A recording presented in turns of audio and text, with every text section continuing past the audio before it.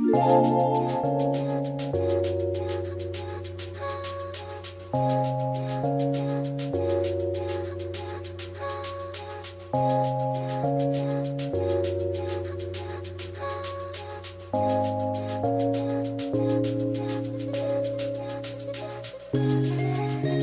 and welcome to The Back Page, a video games podcast. I'm Samuel Roberts and I'm joined today by Matthew Castle.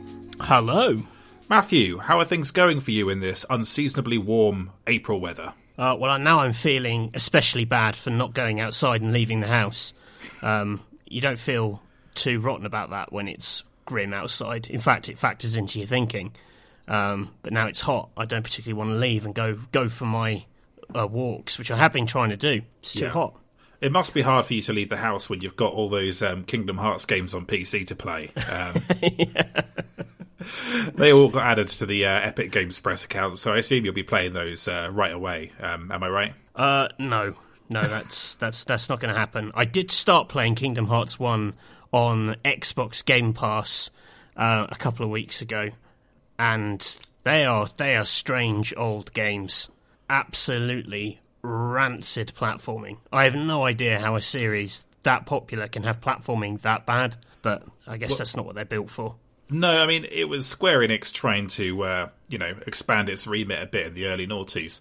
I will say one thing for the first Kingdom Hearts. It still looks really nice, I think, for considering it's a PS2 game from about 18, 19 years ago now. And there are definitely moments in it where you completely understand the appeal of the series and the magic and the achievement of, like, getting Disney to sign off on it. You know, when they basically have quite an early cutscene, which is like all the villains, but they're all kind of in the shadow. It's sort of like a James Bond kind of Spectre layer type deal.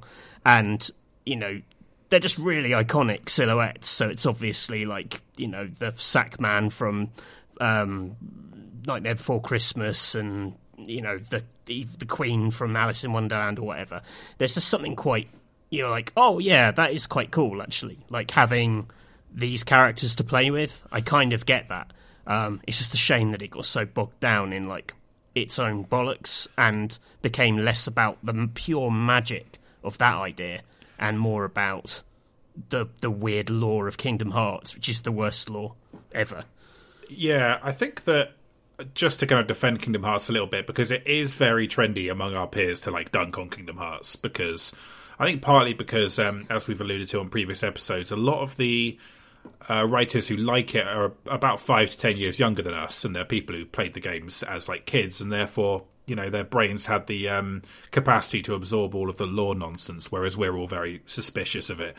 I think that the first one is the best for that kind of whistle-stop tour through Disney worlds, married to some not particularly challenging combat, and obviously that very nice music. So yeah, it's got something about it, but I don't think that you in your mid-30s are going to become the world's biggest Kingdom Hearts fan. I'm going to be honest. That's just how I feel. Yeah, I thought that's probably fair. I didn't go in with this, like, oh, I'm just going to dunk on this game. You know, I really wanted to give it a go, so I actually had some substance to my later dunkings. Right. And, I am open to saying that there was stuff in it I was like, oh, yeah, I get why, like, I can see why my brother, you know, dug this all those years ago. You know, that there is a great idea at work here. What about other stuff? You been playing anything else lately in these slightly quiet times for new releases? Yeah, I'm really, really jonesing for that new Ace Attorney that's been rumoured to come out. The ports and localization of the great Ace Attorney series. So I've been really hungering for Ace Attorney. So I'm going back and playing the Ace Attorney games again. I'm just on a big Ace Attorney thing at the moment. So I just played Miles Edgeworth 1 again, which is my least favourite, but also the one I played the longest ago. And playing Miles Edgeworth 2 at the moment. Probably going to replay maybe 5 and 6. I don't know, I'm just in the mood for it. Fair enough. I mean, it feels like at some point we're going to see this big, you know, sort of array of like re-releases and a new release and stuff like that. This has been like rumoured for a long time now, so yeah, it feels surely just a matter of time. And in this game-starved year, it'll really hit the spot, I'm sure. Yeah, I'm so excited. They're great. I don't know. It's sometimes nice to leave your favourites for quite a long time and then go back to them and sort of have that renewed thing. You know, if you play, especially games which are so story heavy, you need a bit of a break to sort of see them in that fresh light again. Absolutely. What about you? What have you been up to? So I actually picked up the third Phoenix Wright game again this week, having given that a big pause. So I'm very slow at getting through these. As I mentioned in a previous episode, it took me over a decade to finish Phoenix Wright 2. Was it Justice for All, the second one? I think it is, yeah. So, yeah, I'm on Trials and Tribulations, or Trials and Tribs, as I've, trendily abbreviated it. Cool. And that is, I'm on the second case, and towards the end of the second case, there's some good twists in that one. And that's the Mask Damask, or whatever it's called. That character stealing the urn and all that business. So, yeah, that one takes some big twists. I mean, very much enjoying it. I'm treating it like it's my nighttime reading a book before bed, and doing that instead of reading an actual book. So that's how I've been playing them as well. Which is bad because I have loads and loads of books waiting to be read, and I feel like I will also play games at other times, but I probably won't read in the day.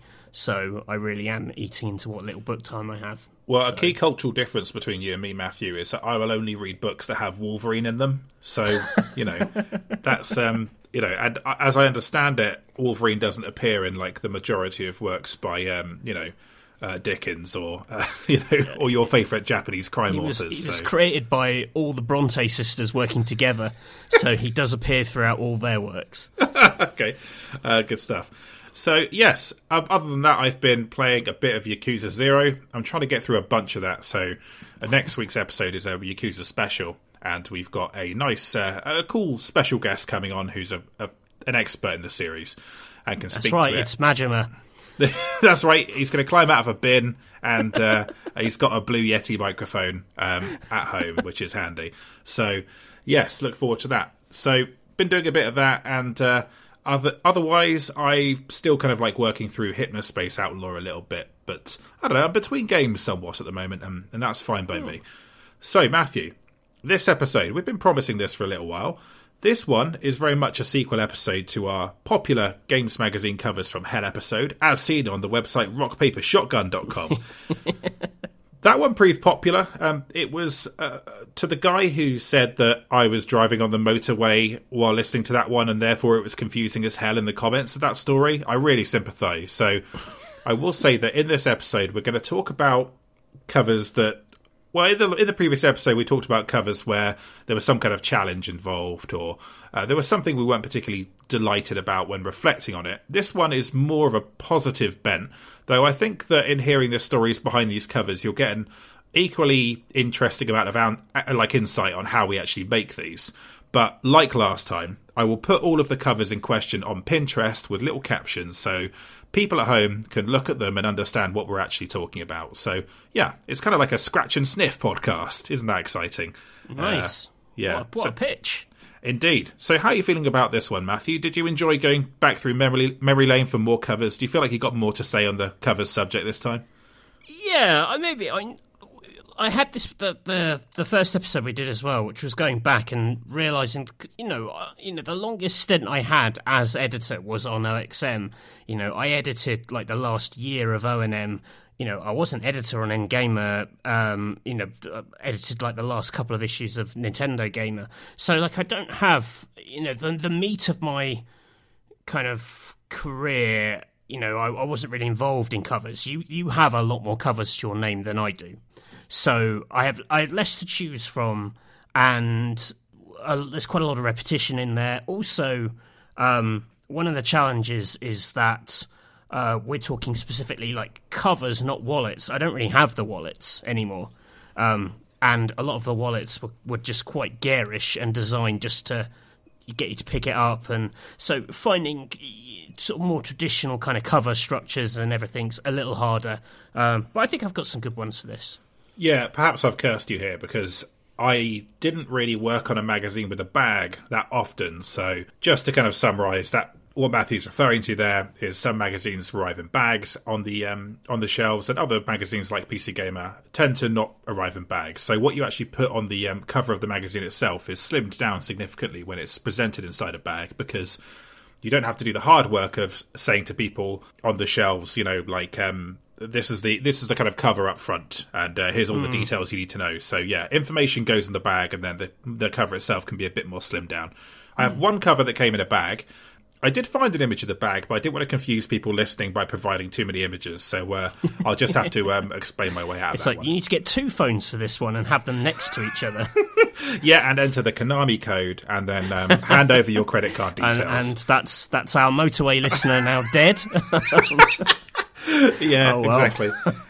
In which case, yeah, that's interesting to note. But nonetheless, Matthew, in looking through the covers you've got here, your covers from heaven, there's some beautiful covers here. I'm looking forward to discussing them. So, to kind of explain how this one will differ a little bit, because last time we very much covered all of the different parts of magazine cover craft in terms of like how you make the cover, what you look for in a game, that sort of thing. We don't feel like we need to go over that stuff quite so much this time because, Listen it was to all that covered. episode first, I would say.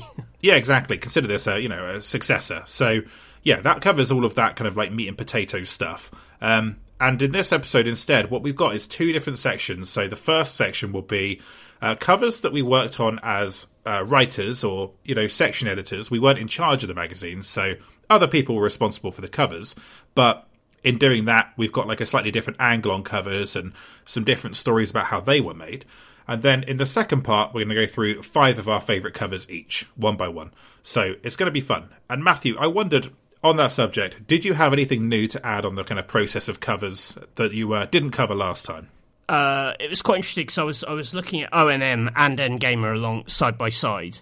And I was actually looking at what O&M were doing at the same time I was on N-Gamer, because I was just curious to see how we both tackled the same subject matter, or how we, who decided to do what each month, and, whether anything interesting emerged from that. And it's quite interesting, actually, because, like, O&M, I think in those slightly earlier days, there was maybe more, not necessarily pressure, but like certain like key Nintendo games that we never put on N-Gamer that they did do that was slightly more unusual.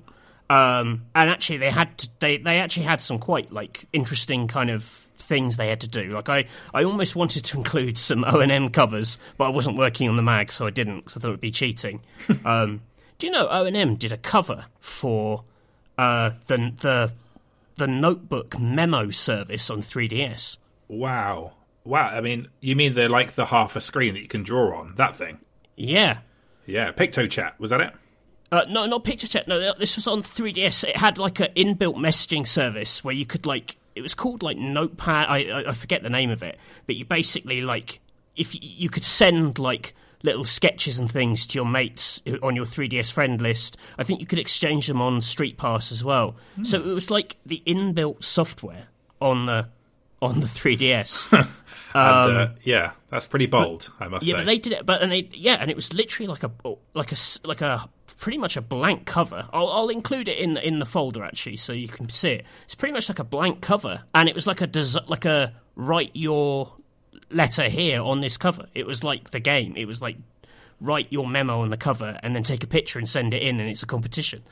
It's kind of crazy and out there. Like, it's quite experimental. Yeah, and considering I'll try and sell N-Gamer as the kind of zany one. That's far zanier than anything I ever did. Yeah, and next month's cover will be the settings menu. Mies one month. Just the concept of Mies. Well, I mean, I guess like these were. I can see exactly how these things happened just from how fallow those times were. And there's some that I didn't include of N-Gamer because I don't particularly like them. Where I remember we really struggled and we had to like come up with some mad concepts. There's an N-Gamer cover which is a bit like 2001: Space Odyssey. It's like Mario's hat, like rising like a planet in front of the sun. It's really odd. I remember Andy made it. I mean, it looks nice. The image is fine, but I remember looking at that and going like, yeah, we had absolutely nothing that month. Like, we had to pretend that like Mario was some kind of space monolith. That's when you know it's hard times. I must admit that as soon as you said 2001: A Space Odyssey, I thought, oh, it's going to be like the Star Child, but it's Wario. That's what I thought you'd go for. It's just Professor Layton in that light tunnel with his big freaked out little eyes. Mario dying in bed after rapidly aging. Yeah, I think it was 2011. I think because it was 2011, like a Nintendo Odyssey. Oh, I quite like that. That's yeah. I must admit that I had more affection for the PlayStation Magazine Play I worked on going through this process than I thought I did, because some of the covers I worked on originally, I had a few good memories of working on different cover features for them, reviews and stuff like that.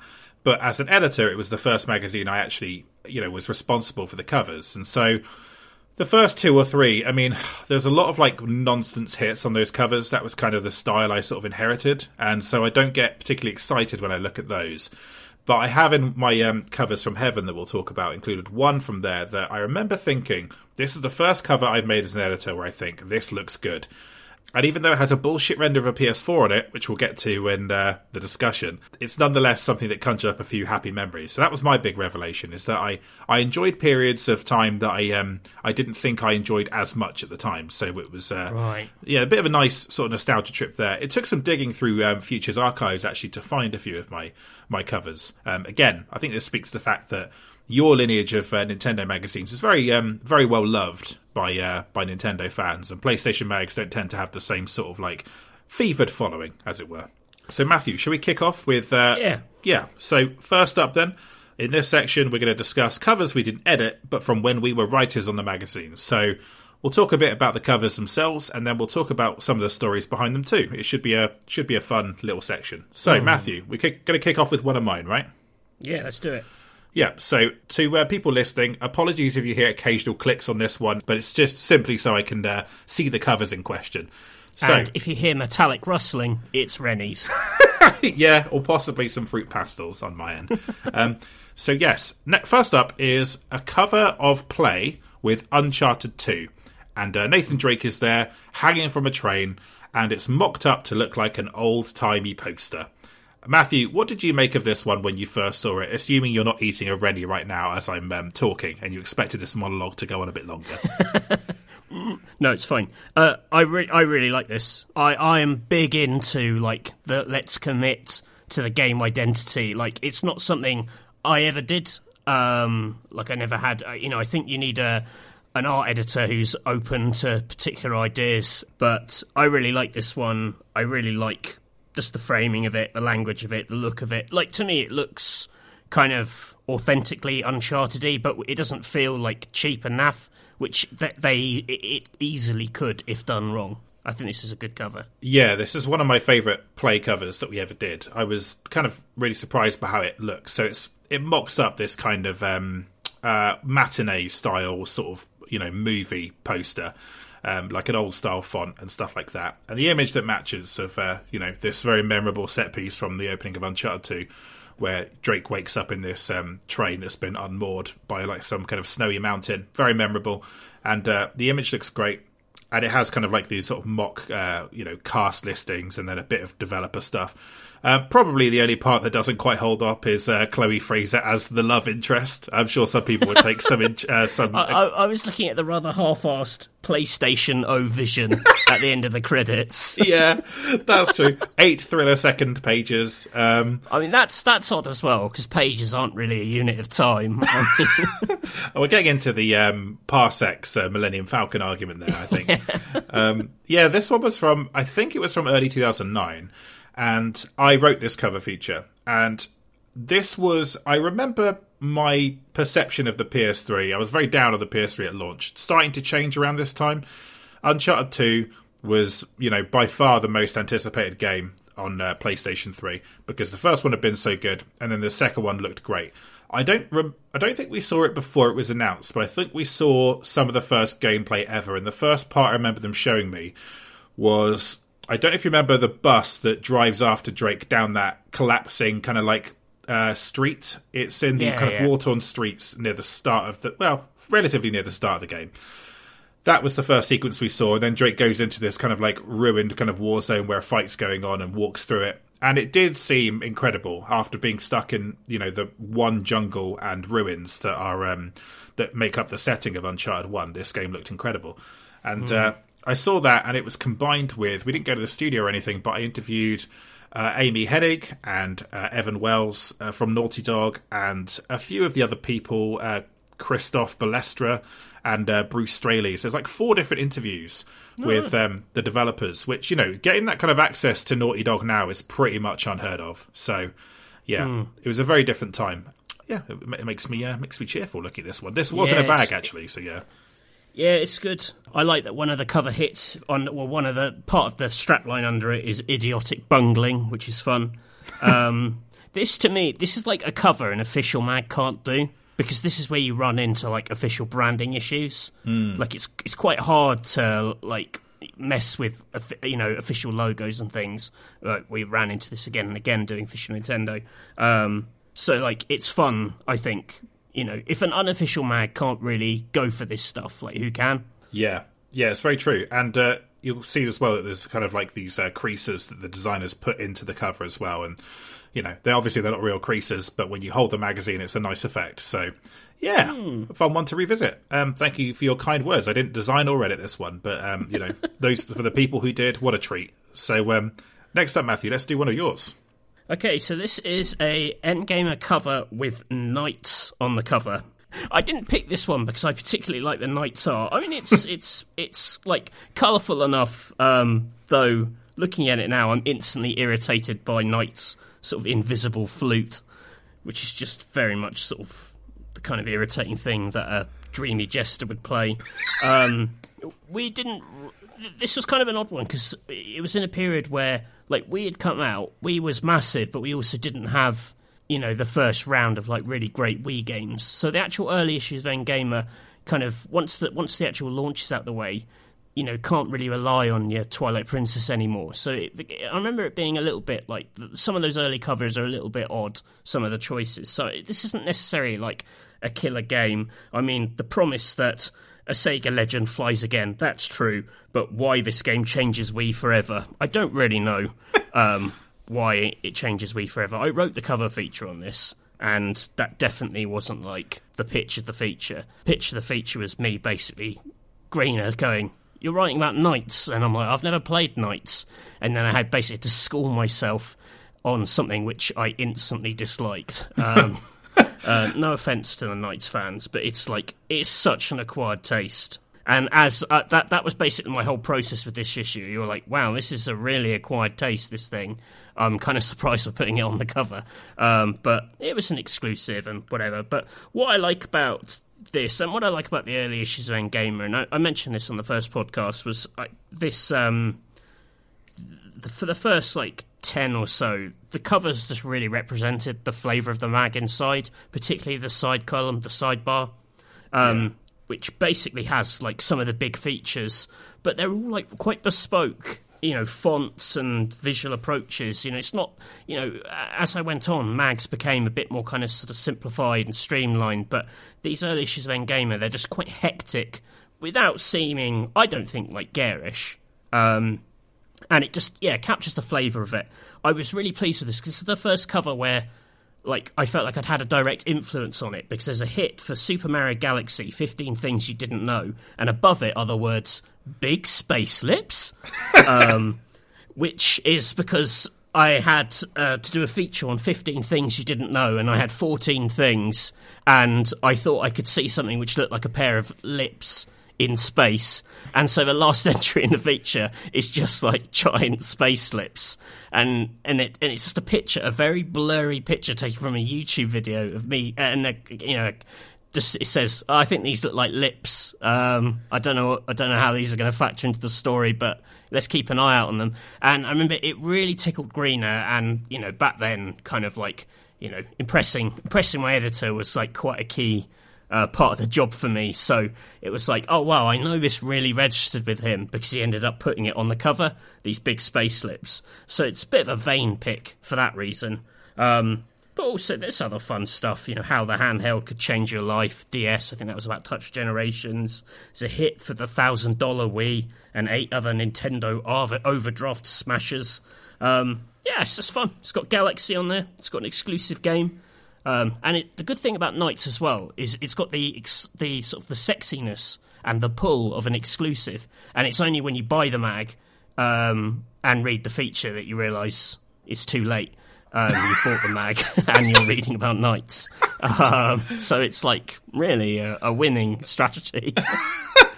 Yeah. So I think that Sega were kind of big on the Wii, weren't they? They, at least in the first half, were very much like a second party sort of developer in terms of how they, how much stuff they brought to the system, making exclusive Sonic games and Knights and the light gun shooters we discussed in previous episodes. And Knights was like, I think Knights was a bit of a flop, wasn't it? The Wii one. Yeah, it wasn't very good. I mean, it's such a strange game to revive because it's like making a sequel to a proven cult classic. Cult is in its state in the Wii. The mass appeal of it, and I can just remember like talking to him and thinking like, what the hell is this game about? It's so strange the kind of pitch of it, and I mentioned last week the Balan Wonderworld stuff. Similarly, like I wonder like how did this happen? What like who is this for? Who wanted this? Which is kind of how I felt about Knights, but it's quite a nice bit of art. For those keeping track of Matthew's grudges as well, he's found another way to bring up Yuji Naka. So he's Yuji moved. Naka wasn't actually involved in Knights on the Wii. But you still managed to dunk on original Knights, which is, you found a way, basically. Life found a way, Matthew. I felt a bit bad after that last week, because I was looking up Yuji Naka, and, like, he's a producer. He produces a lot of stuff. The games that he makes I'm not a big fan of, but he also produces... It's basically him and Nagoshi are kind of like the two producer guys at Sega for, like, the early to mid-noughties. But he's doing all the stuff I don't like. So Nagoshi's all like Super Monkey Ball, Yakuza, F-Zero, GX, all that jazz. And he's and old Nakaman is basically Sonic Adventures and Shadow the Hedgehog and all that crap. So just a run of it. Very much the Richard Kelly of game directors. With the brackets, with the exception of Let's Tap and Let's Catch. But so I think that this they could have probably solved the Knights problem a little bit by just putting the first game into that Wii game, so people had both the new one and the old one. But I remember there being loads of boring sections where you played as a little kid in Knights and didn't have the Knights powers, which is it's like basically look, we've got an analog stick, the game. That's kind of what Knights is. Sorry to all the Sega fans out there who have no doubt trust there's some Sega games we love, like when we hit that Yakuza episode next week, it's going to be heaven. I like this cover too. I like big space slips. It's got big Matt Castle energy, and I think the how this handheld could change your life is really nice. This is my last question about this one before we move on. Is this the one where you had to guess from the E3 footage what was going on in Mario Galaxy and kind of figure out the level? No, this was maybe the issue after that. This was very much the well, we've done this once, we need to get another Mario Galaxy feature out of this trailer. So it was a real, like, frame-by-frame breakdown. But the problem is that the screenshots, the screen snaps, which was, I think back then, just me, like, print screening while watching YouTube and then copying it into Paint or something, they're so low quality that you can't really see any of the things I'm talking about. And also, I think probably, like, a good 13 of the 15 things were like absolute nothing. It was just such a nonsensical deep dive. Like I thought I saw there was like a particle effect that looked like a feather, and I was like, oh, maybe it's going to be this like bird boss.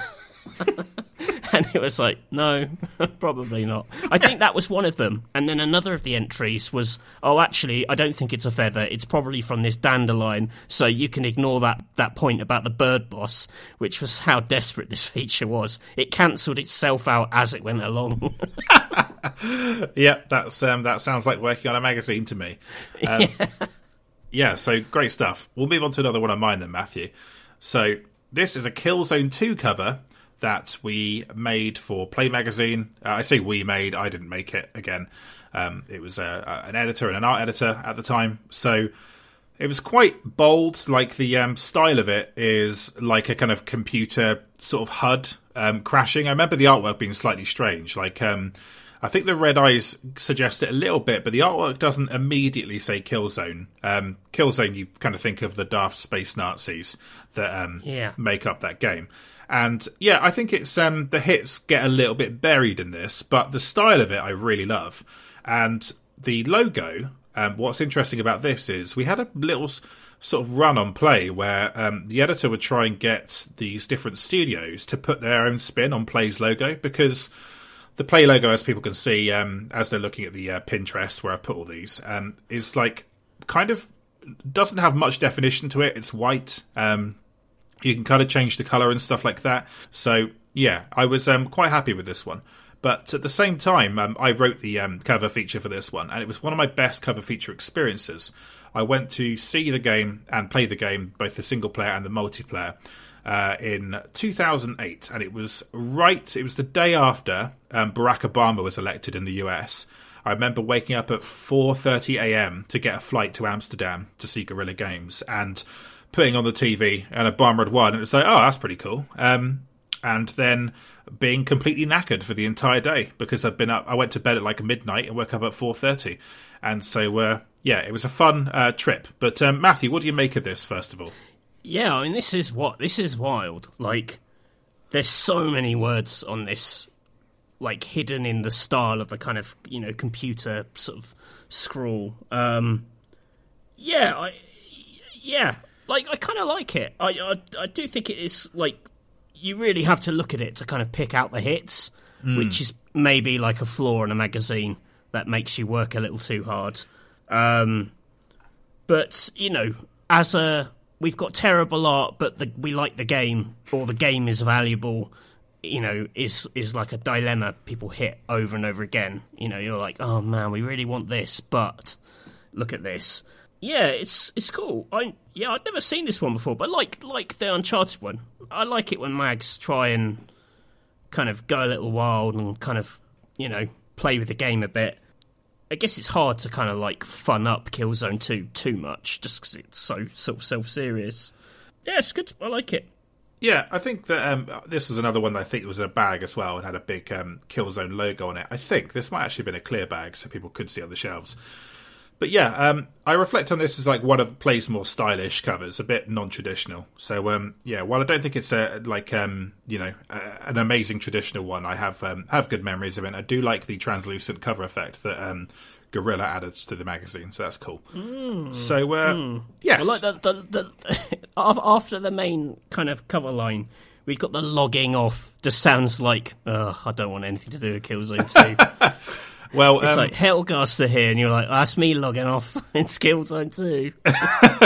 Yeah, I mean, by the time you get to Street Fighter 4, I would have logged off, because I'm not the biggest fighting game fan, and all of my peers at the time were obsessed with Street Fighter 4. I remember that being like a big deal in our office, and went completely over my head. I was about a year or two too late to really get into Street Fighter 2 when that came out, so never really engaged with the series, but nonetheless, a fun one. Like the trip was probably the most notable part of this. We got a tour around Amsterdam from Herman Hulst, who's now Sony's head of worldwide studios, and and then we learned interesting stuff. They're in this beautiful townhouse by the river, Guerrilla. I think they've moved offices since then, but they had to put a generator in the basement of their building because the city of Amsterdam couldn't give them enough power for like all their dev kits or whatever. So those are some interesting tidbits I learned from that trip. But Killzone 2, it's a good game.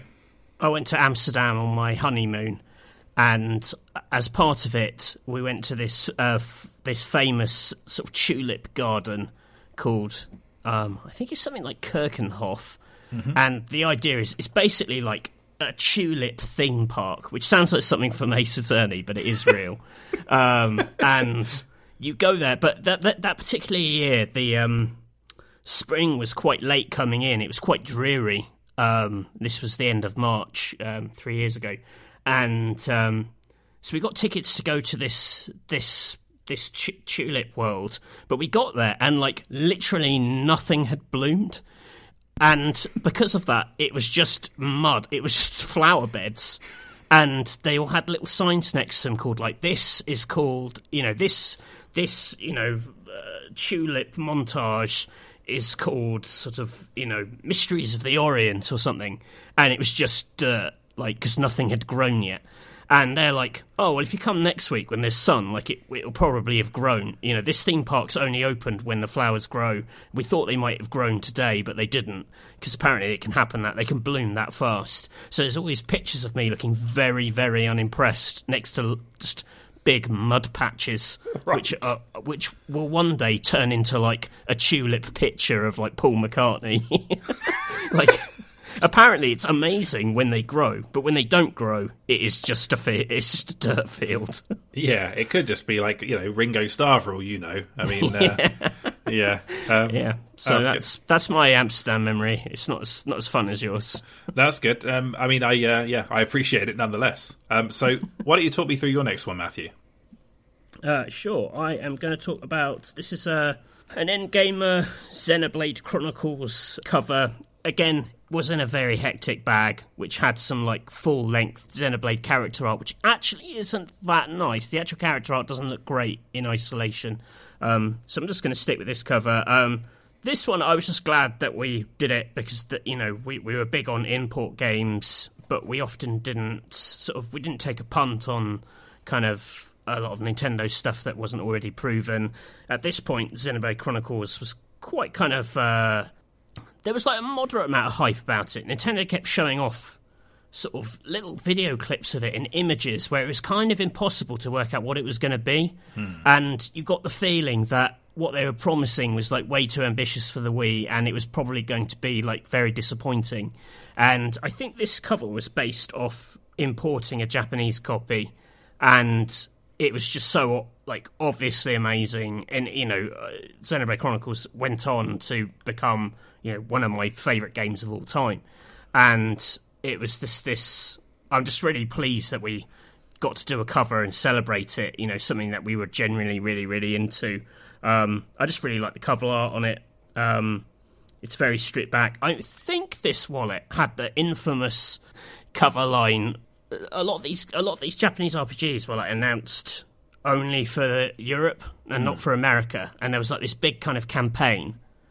And about this, it was Project Operation Rainfall, was that it? Operation Rainfall, that's it. And we used to get quite. I say we. I'm not a big fan of people who are we're going to boycott all this stuff until we get this one game. And it was just a very irritating, very nerdy kind of group of people. And one of the cover lines on the wallet for this was. Inside Xenoblade Chronicles, the game that's too good for America. Oh, jeez. Which I thought was so funny because it's just just purely just a completely unneeded dig. And lo and behold, when someone took a picture of that wallet and then sent it to one of these American sites, they all kicked off about it. It was just, and everyone in the comments on these stories. If they were from Europe or the UK, they were ha ha ha, that's Endgamer being Endgamer. And all these Americans were burn Endgamer. It was Salman Rushdie writing the Satanic Verses or something. It's exactly the same, yes. It was absolutely ridiculous. Yeah. Yeah, and so I'm fond of it for that childish reason. I also like the art. I like the game. This was actually our... you wouldn't think, a bit of a bold choice to do this. This was our post-E3 issue. So there was Skyward Sword, Super Mario 3D Land, and Wii U's debut year, and this is what we went with. And yeah, the features aside were great. This was my first E3, the first time I went to E3. So after all these years of faking it, I actually got to go there and actually play the things and write kind of authentic coverage, which was nice. So yeah, kind of just a lot of happy memories from that one. Yeah, I really like this cover, and I think that the fact that you put Xenoblade on there so early, just sort of suggests that, like you say, even if you were being a bit safer at the time with the types of games you were putting on there, the fact that you took a punt on something that would end up being, one of the most significant modern Nintendo, series, is really cool. I think I vaguely recall that hit being discussed on the internet, in the recesses of my memory. And it may have actually been from a later wallet. It may have been the review issue. I think it was maybe reviewed the game that's too good for America. That is like such a spicy hit, and like you say, a very unnecessary dig.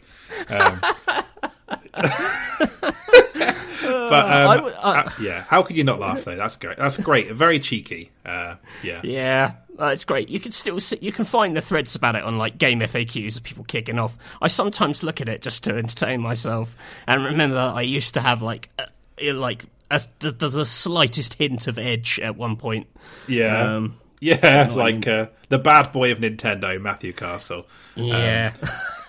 That's great. The people on Game FAQs forums, they definitely deserved it. So, yeah. How come Skyward Sword wasn't the cover of choice here? Is that because you'd already done it a bunch of times? Or you were going to do it a bunch more times? Yeah, I think we were...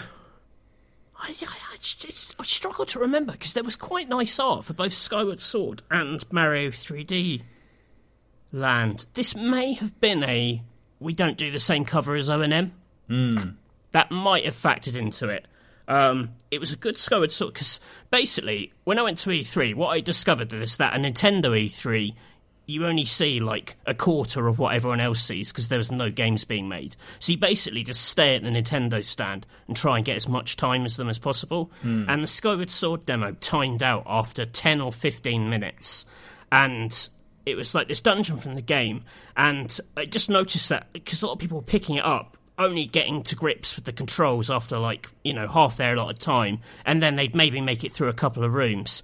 Even if you knew what you were doing, you really had to, like, cane that demo to get through it. And I basically just kept replaying it until I could complete the whole demo, and see the whole demo through. Because that's, the quote on here, we've played it more than anyone else. Like, I literally played that demo, like, 15 times on their stand until I could get all the way through it. And then that was the structure of the preview. It was about, like, each run and how I got a little further each time and kind of what I learnt about the game through that process. Cool. It was fun. I felt like I used my time at E3 well, and even though the people on the Nintendo stand were like, "Oh, this fucking guy," so yeah. When we get to June, we'll do an E3 episode and talk a bit more about what going to E3 is like, because you and I have a lot of experience of that. I remember doing the same thing with Breath of the Wild. Actually, I think I played that demo twice, and when I was there at E3 2013, I played every single track in the Mario Kart demo like twice, because like you say, it loops, but you can find more each time, which is that's cool. I look forward to hearing more about your E3 adventures, Matthew. So next up is another one of mine. This is an Alan Wake cover on X360.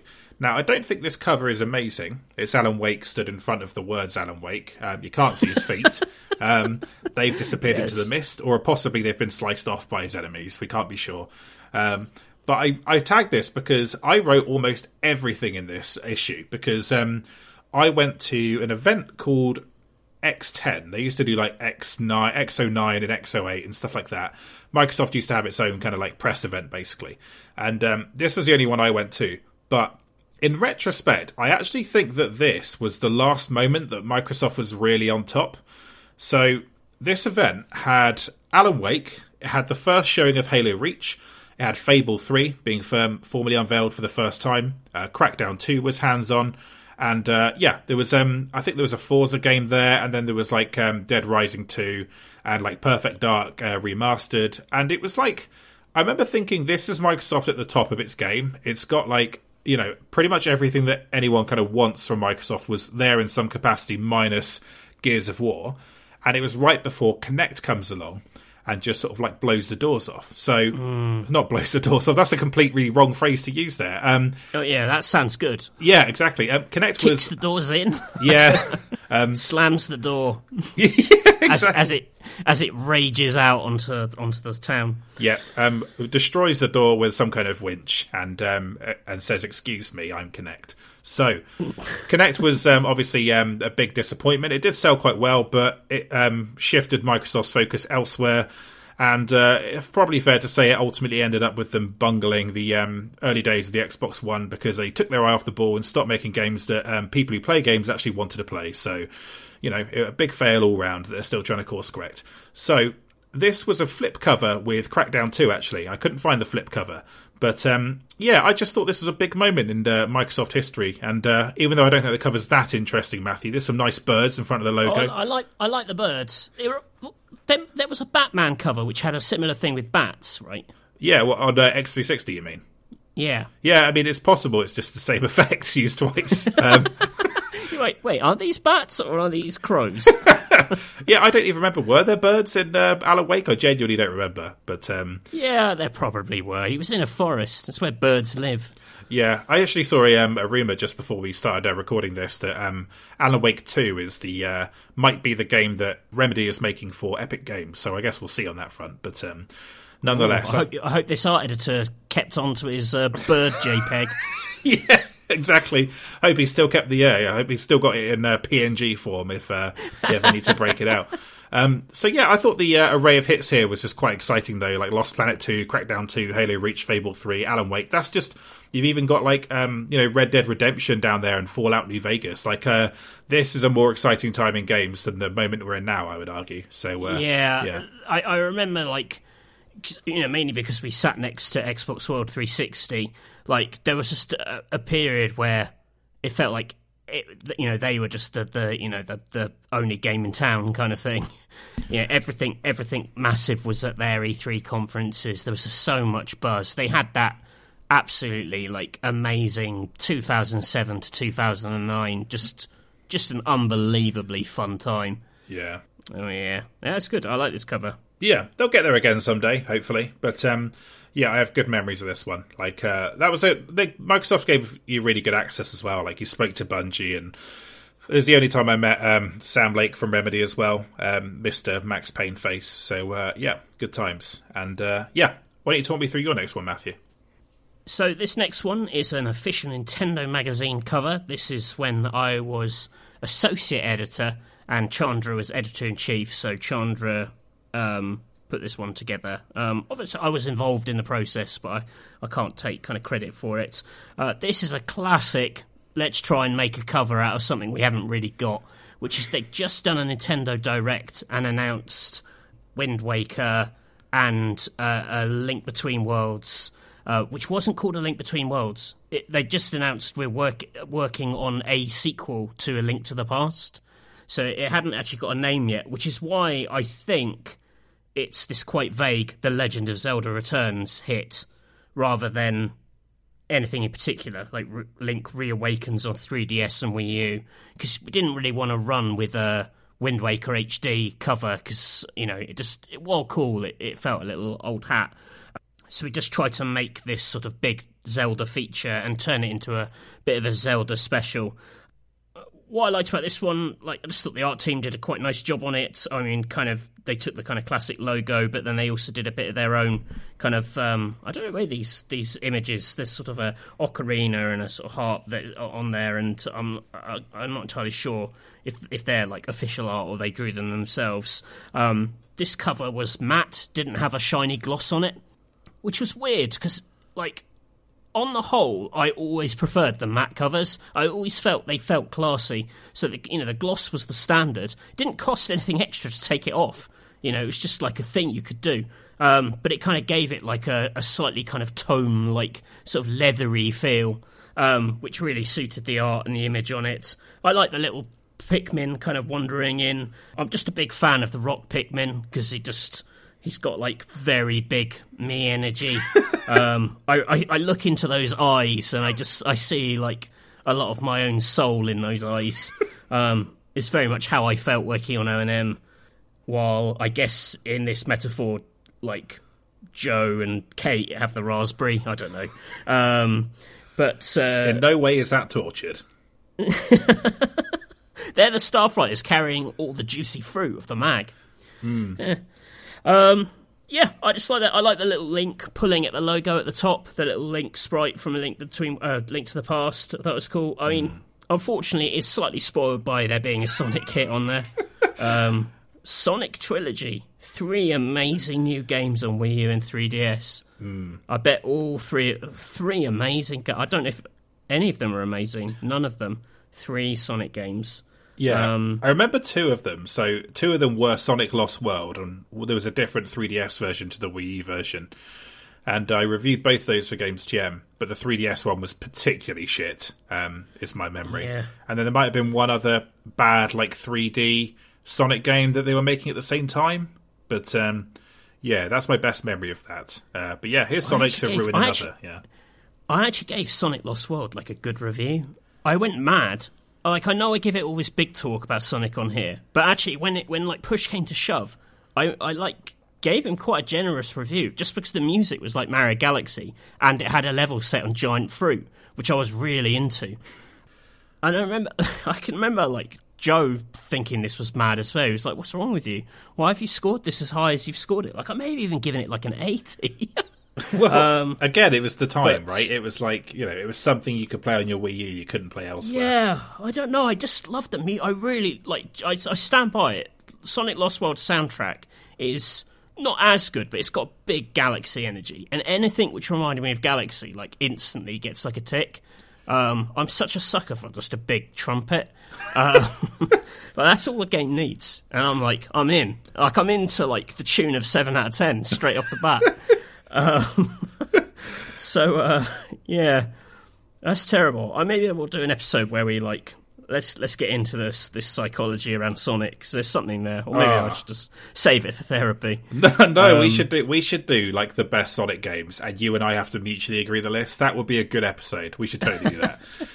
Because they're not all bad. The Nintendo ones are not all bad. Sonic Colors on the 3DS, on the DS, I recall being all right several years before this. So. Yeah, I'm pretty sure, because Sonic was like massive. I mean, this is for another time, but it was always massive. Like, I'm pretty sure like one of the best ever selling issues of official Nintendo was Sonic Unleashed, the one where he turns into a werewolf. Yeah. Or a werehog, sorry. Yep, half good levels, half terrible levels. That was the pitch of that game. Yeah. But that was like, so, well, we'll get into that in the eventual Sonic episode. Yeah, I don't know. I thought this was about a good an attempt to make a cover out of nothing, as I've seen. Like, there was no art for the games. That was the other thing. Like, there was just, they'd just been announced on Nintendo Direct, so, there wasn't cover art yet for any of these things. That was a big problem particularly on O&M when we got into when they were doing more Nintendo Directs. Like, they just wouldn't put out the cover assets, because why would they? But you did get those at E3, so yeah, this was a valid attempt, I think. Yeah, that is tough, because there was eventually some very nice cover art for the Wind Waker HD version, but yeah, such as it is. What did you make of the Wario game at the time? This is my last question about this one. Was that a bit disappointing? That one? There was a big disappointment. It was the I can never remember its name. Game & Wario? Game & Wario, that was it. It was just kind of like... It was just very, like, stingy Nintendo. It felt like something that could have been a pack-in. It wasn't like classic WarioWare. It was like some bad WarioWare mini-games. It's got the one quite good game where you're basically playing WarioWare on your Wii U, and then you have to put the controller down when your scary mum sticks her head in the door to make sure you're in bed. And it's kind of like weird horror vibe to it. Like, the mum she's got like light torch beams coming out of her eyes. A bit like that scary guy in Ghostbusters 2 who steals the baby. So like it's actually like quite a shocking work of horror. It's up there with like Hereditary for me.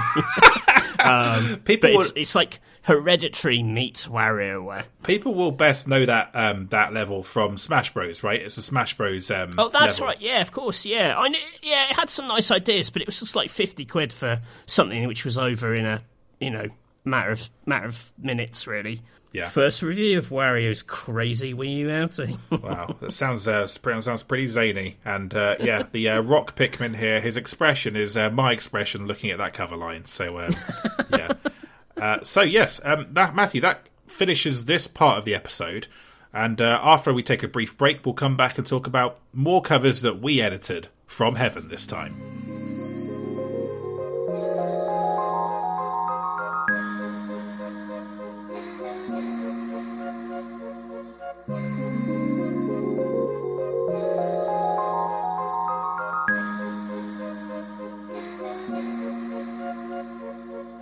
Matthew, welcome back to the year 2013. Oh God, have you got a cover ready to go to press next week? What's going to happen next?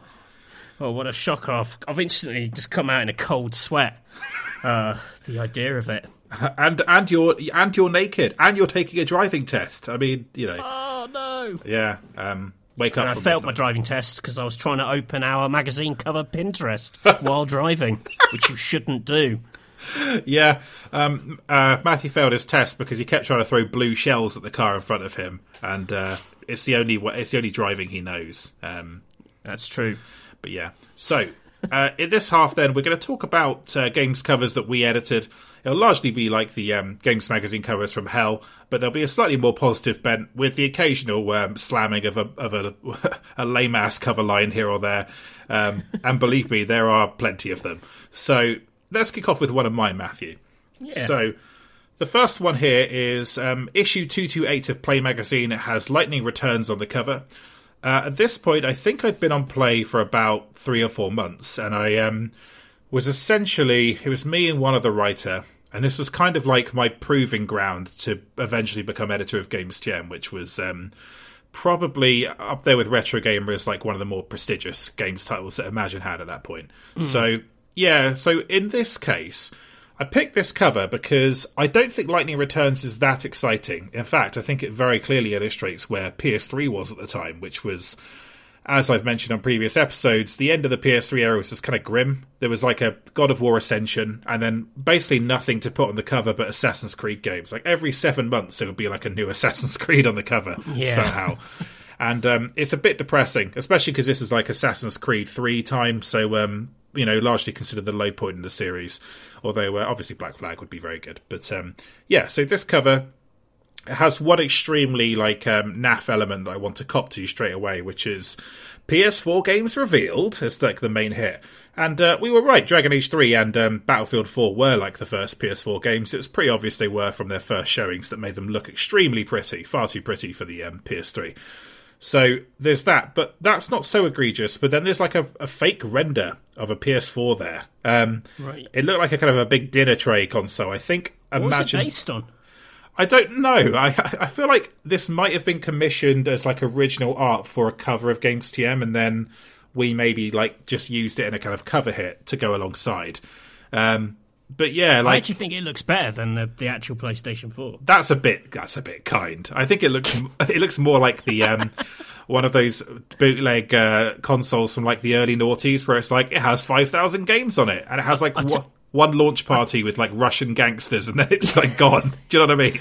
I tell you what, though, you can see where the button is on it. That's a plus. That is very true. And that's the big problem with the PlayStation consoles. I can't find any of the buttons. Like even after using them for years, I have to like run my hands over the whole thing. It's a bit like one of those animations in the reboot of Thief. I have to run my hands the full length of the console before I can find the secret button. Yeah. I get the impression that the reason they didn't do that again, that kind of weird hover your finger over the thing button, is because loads of people had like a self-ejecting PS4 error. And on the PS5, they were just like, fuck it, here's a button that gets the fucking disc out. And fair play.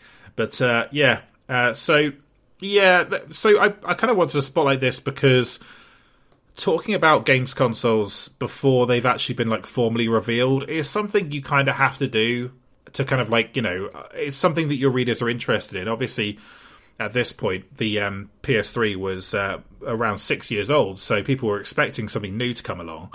And you have to kind of tap into that and try and like stoke interest in it based on very limited information. And I really burned out on doing that with Play. I think I got really sick of writing about the PS4. Although it would have like a nice reveal a bit later on that made it a lot easier to discuss, especially versus like the Xbox One, with the reveal of which was famously a bit of a disaster. And I like this cover because it was the first cover I got back and thought it was like genuinely good. So Lightning Returns, not that exciting a game, but the artwork here is really nice. We put on a red background, which I think is quite striking. I think we might have had a matte finish behind, like, I think we had like kind of like a glossy effect on the Lightning Returns Final Fantasy bit and the hits, and then the background is matte, so it actually looks really nice on the shelves. So what do you think of this one? Yeah, I like it. I mean, you run into that challenge of like your main cover line is quite small in the world exclusive first look. But I don't know why I'm being that nitpicky. Well, I mean, I can't change it if that's what you're hoping for. Yeah, I don't approve it. Yeah, you have to send this back to the art designer. I think that the problem is that Square Enix insisted on putting loads of words in the title of the game, and so there's no room for a hit, basically. Oh, that is difficult when they do that. Yeah. That's why you just want a nice short game, or a game with like lots of short words so it can stack in a tower. That's what I like. a good tower title. Lightning Returns. So yeah, that's a pisser, that one. I like Vita 1 year later because it's got a big like something terrible happened energy. It's like 28 weeks later. It's like Vita 1 year later. We talk to the survivors. Yeah, I think it was a bit like that though with the PS Vita. It was like, oh well, I think the crux of the feature was nobody bought this, so but some nice indie devs are making some good games for it, so that'll be good. We've spent the whole year rubbing Nathan Drake's trousers dry on the back touchpad, and now it is time to look to the future.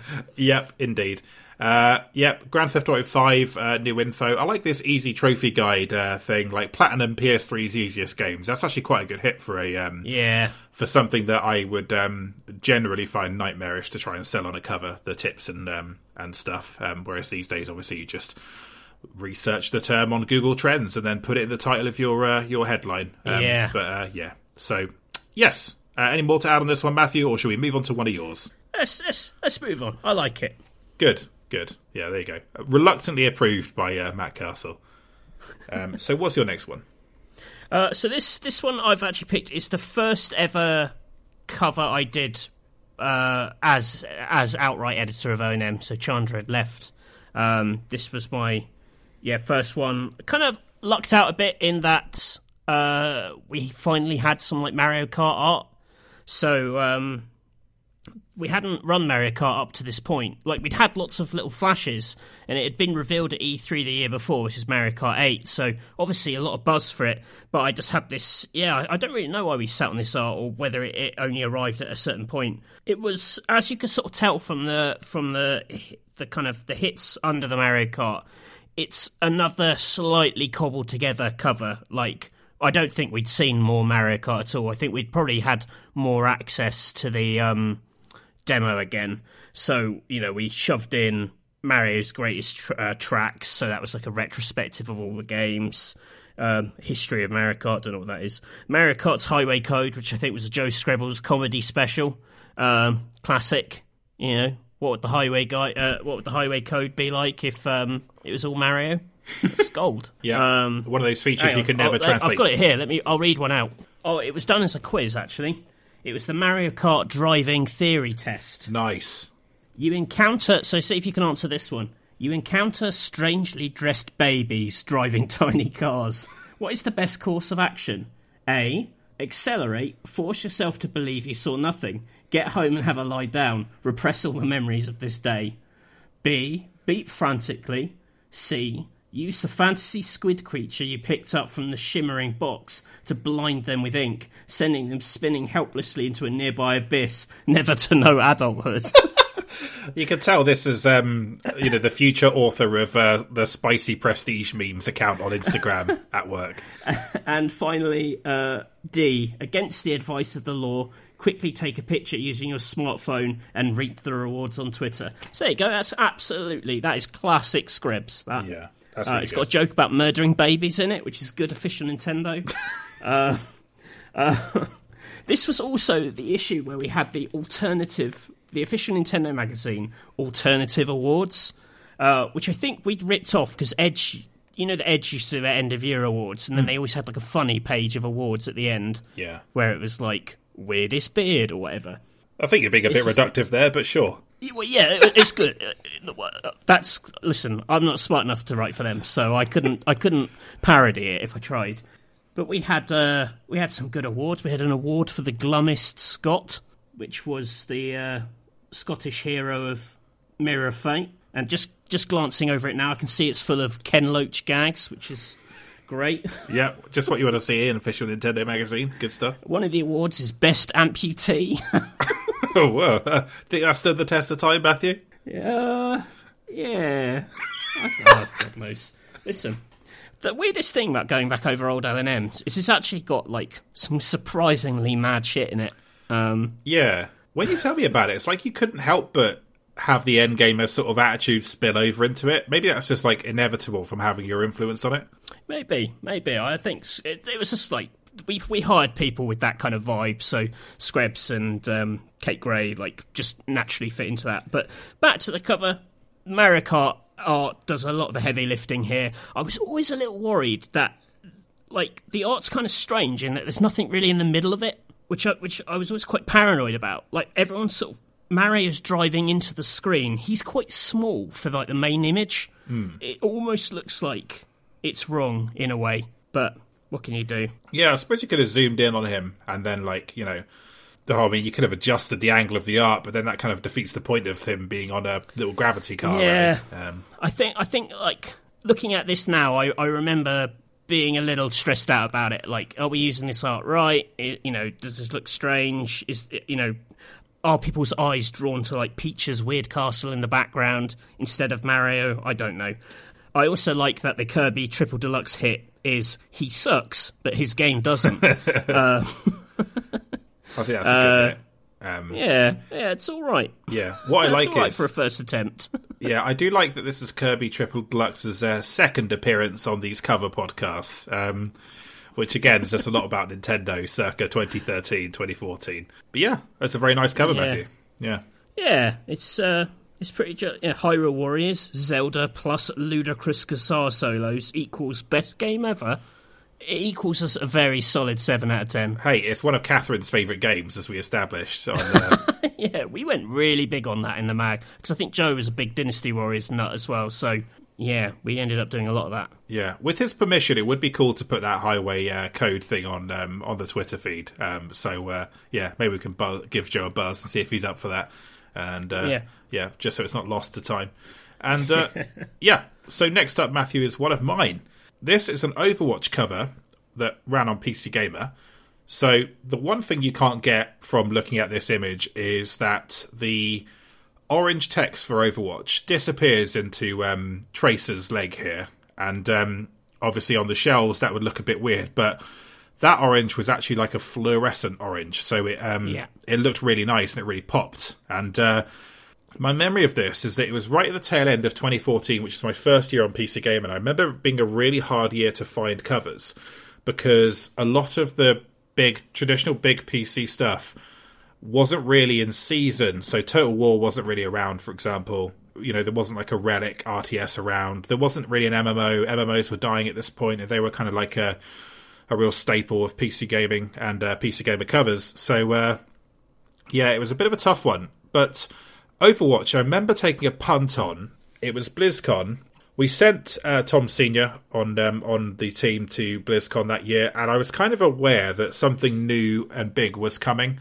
I think I'd been not debriefed on what it was, but been told that something big was happening. And I kind of remember sitting at Bristol train station, going to see my ex-girlfriend, looking at my phone, and kind of waiting for what the big reveal was going to be at BlizzCon that evening on a Friday. And it was this, really unusual kind of hero shooter. But it rode a wave of such massive buzz. Blizzard announced it and had it playable at the same time at this BlizzCon. And it was, as this cover says, their first new universe in 17 years. So obviously it's the Warcraft, StarCraft people making something new. And this was the first time, I don't think it was on another cover for quite a while after this. And I think we had an interview as well. So there's an interview and hands-on, like a really good combination of access.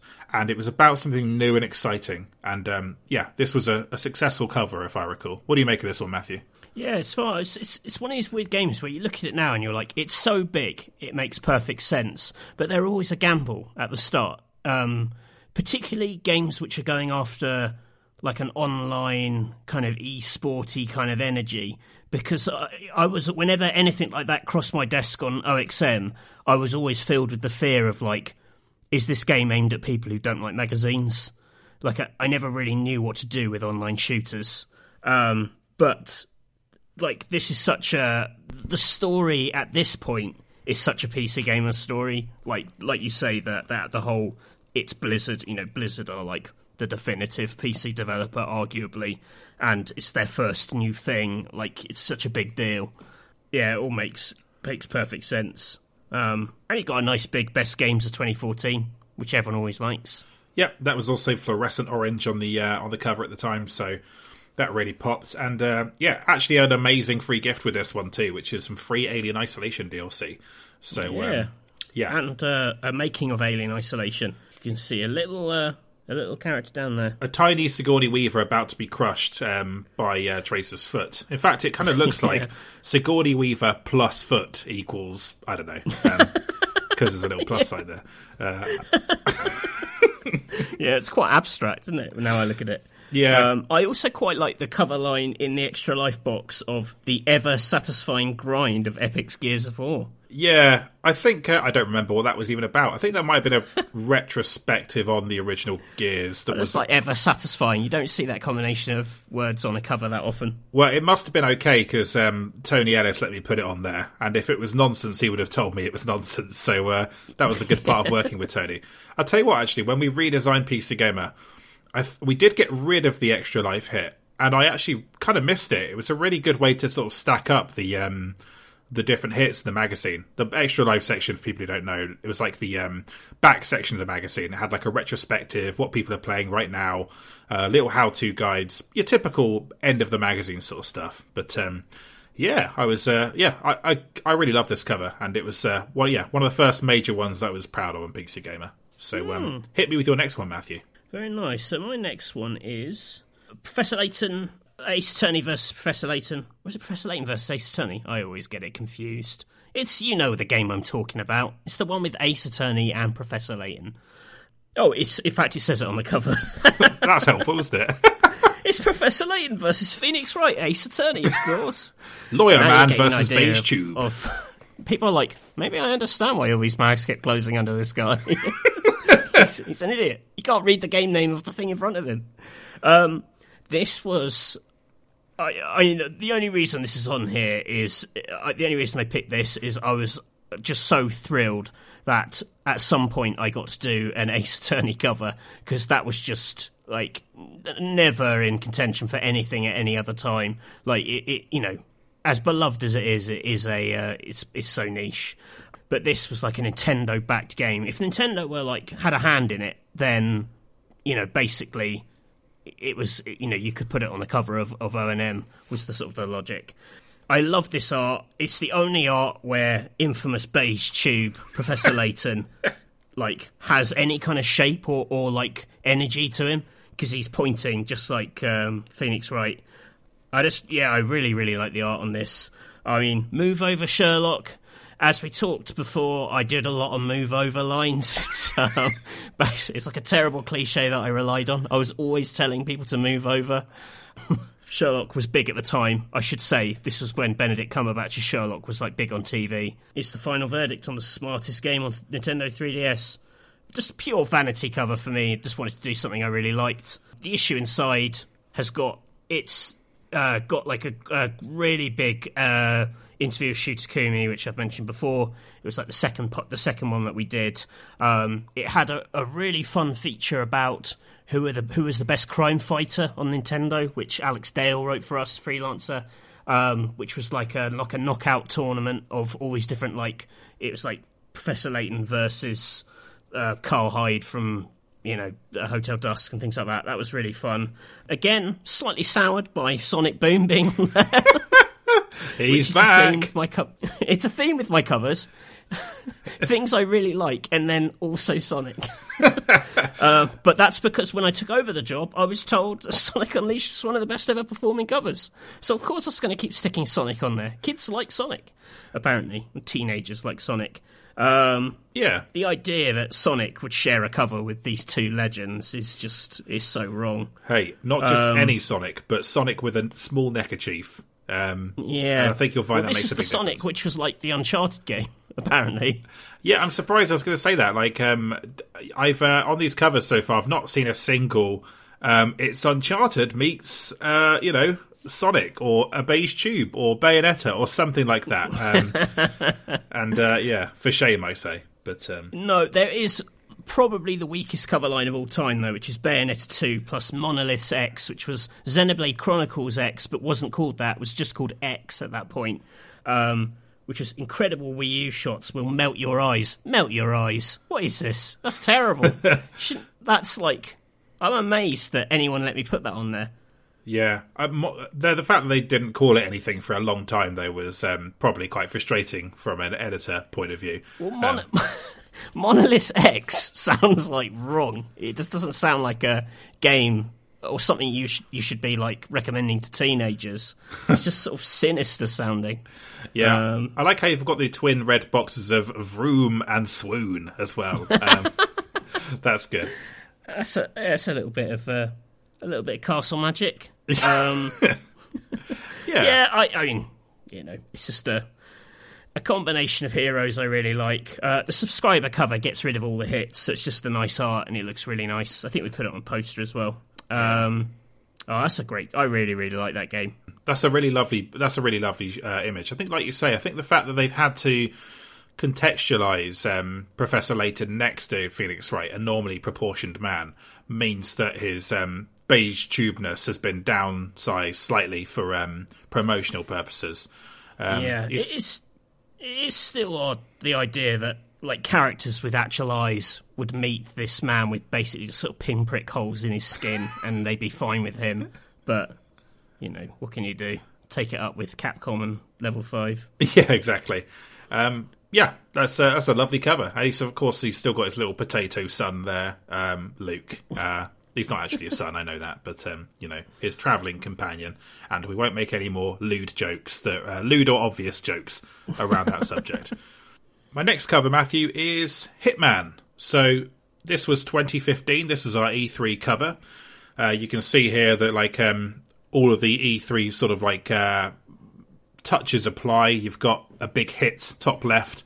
Fallout 4 was the big game of that year.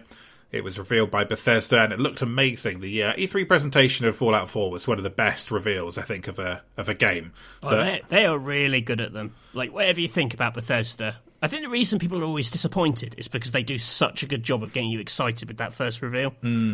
Yeah, the way they would show off the different features by cutting between gameplay from different parts of the map was really impressive. And so it was good because it gave you a lot to chew on for coverage. So, got that in there. But the big deal here was that Hitman had finally been revealed. What was the one that everyone hated? Absolution. We had Absolution in the years before this, 2012. So it'd been a long time at this point, close to a decade, in fact, since there was a traditional Hitman game. And this is obviously the start of the World of Assassination trilogy that would culminate in this year's Hitman 3. And they showed it off with the Paris level that looked beautiful. It took a bit of it was quite hard work to pass. I would say that one of the reasons that Hitman's episodic rollout wasn't entirely successful is that I think they did a bad job of explaining exactly what they were doing with it. So straight away, people didn't entirely understand what they were buying. But I think this is a lovely cover. Just a classic shot of Agent 47 on a basically a blank background. I think there might have been some kind of textured kind of colour image he was on. And we've got a nice big 20 best detective games hit there too, from LA Noire to Discworld Noir. Which for 1 second I absolutely panicked that we'd misspelled one of those and was about to freak out about a cover that went to press 6 years ago. And of course, Mice Rated, which is a very exciting hit. What do you make of the cover otherwise, Matthew? Yeah, I like this one. I mean, I think it works particularly well going quite kind of minimalist with Hitman, because that's Agent 47's thing. I think when you see that character actually on the quite sparse background and the quite clean hits, it's nice. He's a really useful character in that he's quite easy to put words on top of him because he's so dark in that suit. I dread art which is impossible to put stuff on top of. Yeah, if I was making a Games Master cover with this art, there would be a little Splatoon dude next to his head, and then Mario driving a car over him, and then Donkey Kong throwing a barrel at him. You know what I mean? I'd have some Pikmin putting that raspberry in his ear. Yeah. So The other thing about this cover is that it was the E3 cover. I was at this E3 and I wrote this cover feature. And I wrote it in about 5 hours, 6 to 8 page feature. I don't remember which. And, this is where like having an amazing team back home of editors really helps when you're making a magazine, because it was E3 and then for some reason every year the E3 deadline would be like the second day or the first full day of E3. You're trying to cram stuff in this very tight period of time. I wrote this straight after we did the first ever PC gaming show at E3. So PC gaming show, I'm sure a lot of people know what it is. It's like PC Gamer's kind of curated E3 presentation. And, I played a bit of a part in bringing it to life, which was, a cool thing to have my name to. And I was I was a bit wired off the back of it because I do remember being very proud that I played a small role in this amazing thing that had rolled out. But I could only get artwork straight after that show. So this cover was designed in like probably half a day, something like that. And then I had to write the cover feature the same night. And I remember getting slightly drunk at our party after the show, and then writing this like 2,000 words, and then like passing out for 3 hours, then going back to E3. That was my memory of making this issue. So does that all sound familiar to you, Matthew? Yeah, very, very stressful. I think I had to do the worst I had of that was I did a Gamescom where I was sending the mag or finishing off the final bits, and I happened to be I think I was sharing like an Airbnb with a load of other future people, and I think I was the only person who was on a magazine deadline in the group, which is always a recipe for disaster because you're trying to like write stuff in your Airbnb. You don't want to be the guy who's like, keep it down, but that's me. Yeah. Also, I shared a room with I won't say who, but the worst snorer. I mean, like, I have no idea how this person made the noises they made in their sleep. But it was powerful. Yeah. So good stuff there. Some nice insights. Yeah. So either you have a room with someone who snores badly, or you shatter your knee and become and you become a living cursed object. I literally remember lying in bed and saying out loud in an attempt to like wake them up so they'd stop snoring, "Are you kidding me?" Like in a passive aggressive way, and they still slept through it. I don't think anyone could hear me say, "Are you kidding me?" It was drowned out by the sound of basically like a digger reversing.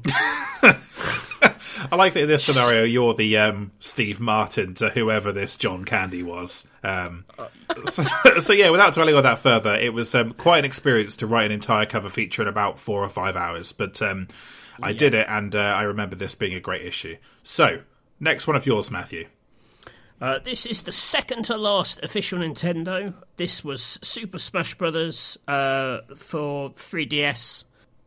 It's just great art. Smash Bros. Is like a dream game to cover on magazines because it means Nintendo are going to put together an amazing bit of art with like everyone who is good to sell magazines.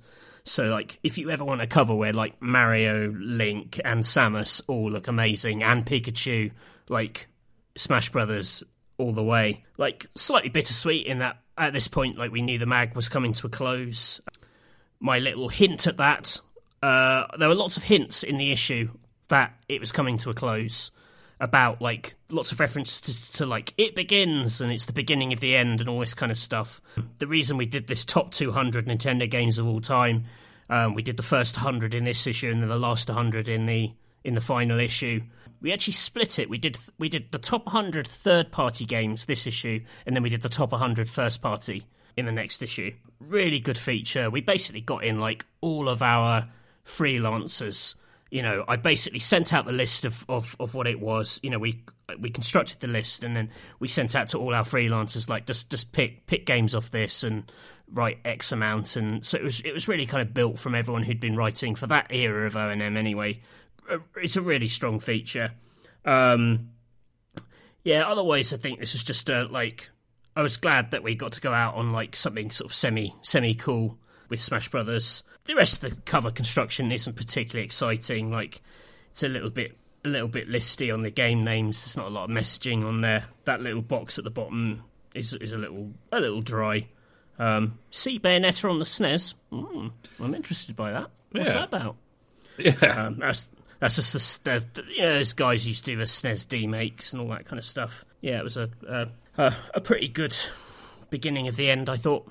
Yeah, that is cool. I would love to see that 200 games list. Is it anywhere on the internet, like archived or anything, or...? No. I know there was a reference to, like, Majora's Mask, but it was, like, the number of days between issues. It was, like, it's the dawn of the whatever, 31 days remain or something. And there were lots of references to Alex issue being the last one, which no one seemed to catch on. Yeah, the big 2,000-word transcript of the meeting where you were offered the OXM editor job, that gave it away slightly as well. Yeah. My editor's intro was like, does anyone know a removal firm that will drive to Bath from London? That's weird. It's funny because we didn't actually, in terms of the game itself, we didn't talk about Super Smash Bros. On 3DS in our 3DS episode. But I remember being a bit disappointed by it. I don't know if you had any thoughts on that one, but I thought it felt more like a sort of proof of concept or like a demo. I mean, it had lots of stuff in it, but it wasn't the same as like a full fat Smash Bros. Do you have any thoughts on that game? I like that it had like 3DS. I like that they were trying to put like nods to the 3DS heritage on it, and then the Wii U version had the more console. They each had like exclusive levels. I thought it was amazing. I thought technically it was amazing. It looked beautiful. Like I actually thought it worked pretty well. And you'd obviously want to play the Wii U version over it, but I thought it was a pretty decent attempt to put it on there. It's just whether like the controls held up with the analog stick. Maybe wasn't the most natural thing for it. Yeah, I like the music in it. I like it had that weird little kind of mode where that sort of weird little RPG mode that was kind of exclusive to it, where you sort of battle your way through that kind of structure. I can't remember the name of it. It's been yonks since I've played it. I thought it was good. I don't think it was just Nintendo Stockholm Syndrome kicking in. Yeah, I think I'm probably being a bit harsh there. I think just like you say, it was a feat having it on the handheld. So yeah. And I just know you would have begrudged putting that Pokemon hit in there too. So that makes me happy. Look how many words it takes up as well. Jesus, that's like so long. Every editor's The worst thing about Pokemon and covering Pokemon magazine is trying to remember the weird combination of keys to put that weird accent above the E. And every single time being like, oh, well, how do I do that in this font? And having to look it up on InDesign, which we used to make the magazine. It's a huge pain in the ass. Yeah, I think better off not covering it, but it's not really an option you have on official Nintendo. I think I eventually, when it came to using like an E with an accent, I would use the insert button every single time in InDesign and do it manually. Yeah, I think I was doing that too. Yeah. Next one, Matthew, is Doom on PC Gamer. So this was actually straight after the Hitman issue that I mentioned previously. What a run you had. Yeah, it was good. This was like 2015. When we get to the Best Games of 2015 episode, people will be like, oh, holy shit, that was actually like the banner year of the last decade. There was just so much going on that year. And that made the hits here very easy. So Doom is your main cover hit. You've got the, what's his name, villain from the game. I've forgotten his name now. The dude with the shoulder guns. They're, the iconic Doom villain. Skeleton Pete. Yes, that's it, yeah. So you've got that dude there, and then you've got a little Fallout hit, top left, with a little Vault Boy there. And Fallout 4, that feature was based on like nothing but the E3 presentation and trying to pick out every tiny detail from it, basically, because there was no more access to Fallout 4. And there were a couple of interviews with like Todd Howard as well, and it was like strip mining it from information because it was the big game people wanted to know about. I think we got a good feature out of it, but it very much reminds me of you trying to make those Mario Galaxy features, Matthew, where it's like, is that a pair of lips? No. But the Doom stuff was good. This was off the back of QuakeCon, and I believe it was sort of off the back of QuakeCon anyway. And yeah, we got access to the game, an interview with the developer. This was cool as well because Doom 2016, like when they first showed it at E3, this looked legit. I actually remember that E3 presentation in 2015, Bethesda's one being extremely good overall. And this was another part of it. I was actually sat next to a guy in the theatre at that presentation who had brought his girlfriend there, and like there was this when there was a part where one of these monsters appeared on screen and like Doom Guy started chainsawing through him, and he just went, "Oh shit!" and just squeezed his girlfriend's hand really tight. And I always remember that dude as being like iconic. He was so into it. So yeah, Doom, really cool. And then the other hits were a lot easier. Like Star Wars Battlefront was around that year, so this game was huge this year. And I remember this. Every time you managed to find a way to put this on the cover, I seem to recall it being like successful or like a big deal. And yeah, and so we married that to this very cool Witcher 3 making of feature, which was about the side quest, the very famous, was it Bloody Baron side quest? Yeah, I remember this. Andy Kelly went like super granular on it, right? Yeah, so interviewed like the writer and then like the quest designer, and had all this this cool imagery from it. And it was, yeah, the type of feature we tried to do on PC Gamer was just this like really deep down into like a really iconic moment from a game or a level or stuff like that. So yeah, I remember this being a very good issue. And again, don't ask me any questions about the free gifts. Dirty Bomb, that's like a long forgotten game. Play as Fragger. There you go. I'm glad that says Fragger. For 1 second I thought it said something else. But yes, good stuff. What do you think of this one, Matthew? Yeah, this is. I like this because it reminds me of like the same period on LXM where like just there were games people were super into, the Star Wars, Fallout. I mean, yeah, we saw like probably the best sales when I was on LXM during that period.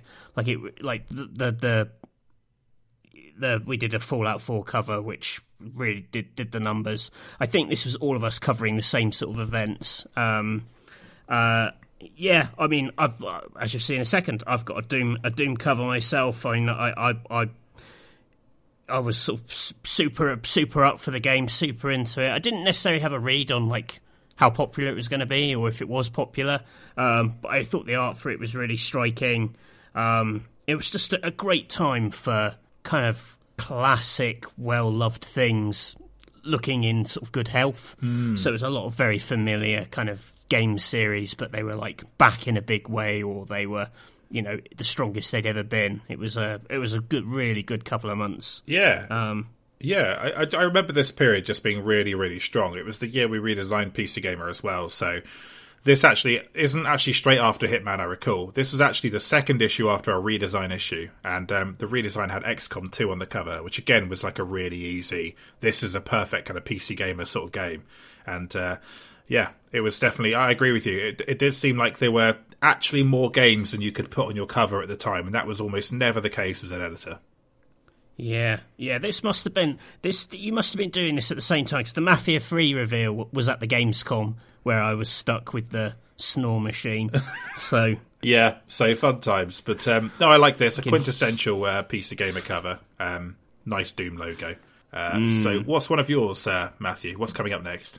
Next up, I've got our Metal Gear Solid 5 cover. This is one where the wallet had a lot more on it, because this is super sparse, so it doesn't have like much to break down. Mainly because I loved the art for Metal Gear Solid 5 Phantom Pain. It was just absolutely amazing, kind of had all the characters on. There's just interesting colours, but you also get the classic big boss on it. It just looks awesome.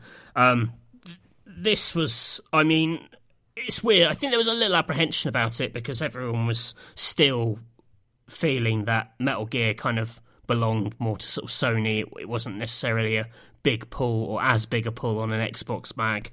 I was really keen to do it, mainly because I just really wanted to play it. This was an absolutely shameless cover where like I 100% did it because I just wanted access to Metal Gear Solid 5 because I was so pumped for it.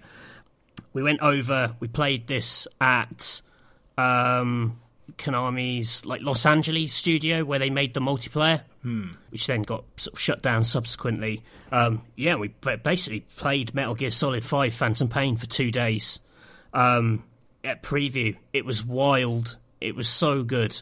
I mean, the feature is one of my favourite features I've ever written, just because I had so much, you know, I'd had like 2 full long days with the game to talk about it. 2 funny things happened on that trip.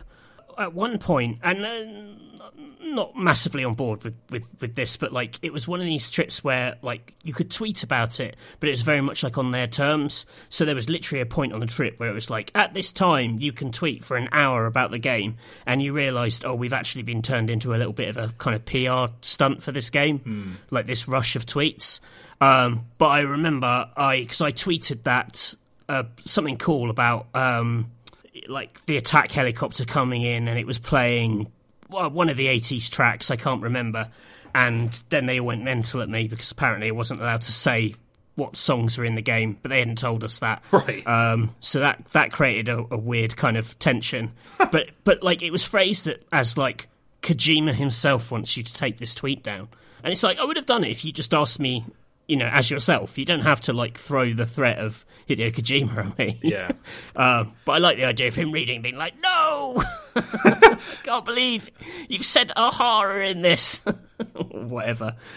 And the other weird thing was they asked us if we wanted to be in a documentary about Metal Gear and like do some talking head stuff, which I probably should have said no to because, like, fundamentally, you know, I was there to cover it for the mag or whatever. But like the curious part of my brain was like, oh yeah, sure, you know, I'm just interested to see what they want this for.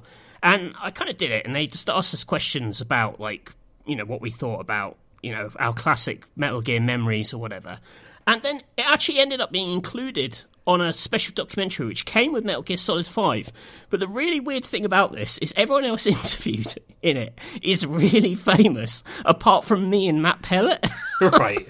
So like, it's literally the talking heads are like Guillermo del Toro, like maybe like J.J. Abrams, you know, Mads Mikkelsen, and then me and Matt Pellet. And you're like, why weren't we also in Death Stranding? You know? I wondered if people watched it who were like, who the fuck are these guys?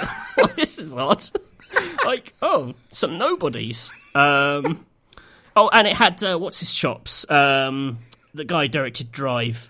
Nicholas. Yeah. So it's just really odd to cut from him to cut to me, not really being able to remember how the boss fight against the End worked.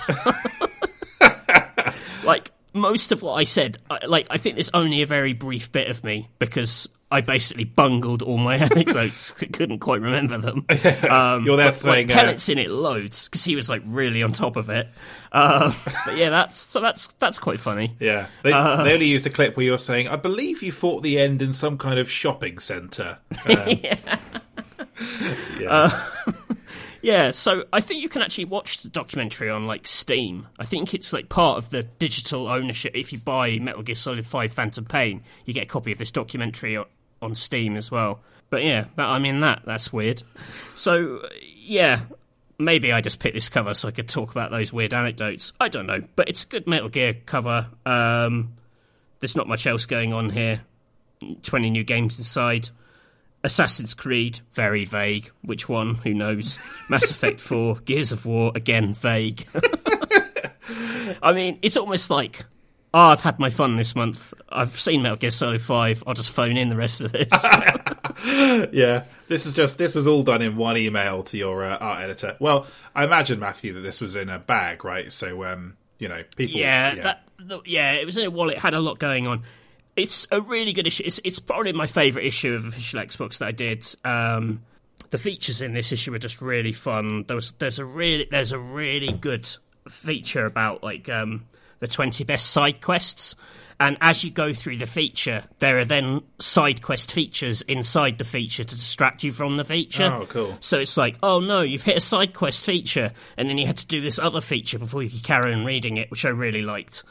Yeah, just this was just like everyone on the team doing their best work with some really exciting access, kind of the dream, really. Yeah, I remember this Metal Gear event. I remember kind of being very, very jealous that we weren't involved in it. I think that we knew for quite a long time before it was revealed that Metal Gear Solid 5 was going to launch on PC. I don't remember if at this point maybe it was known and they'd released Ground Zeroes on PC, but in any case, I recall there being like some kind of.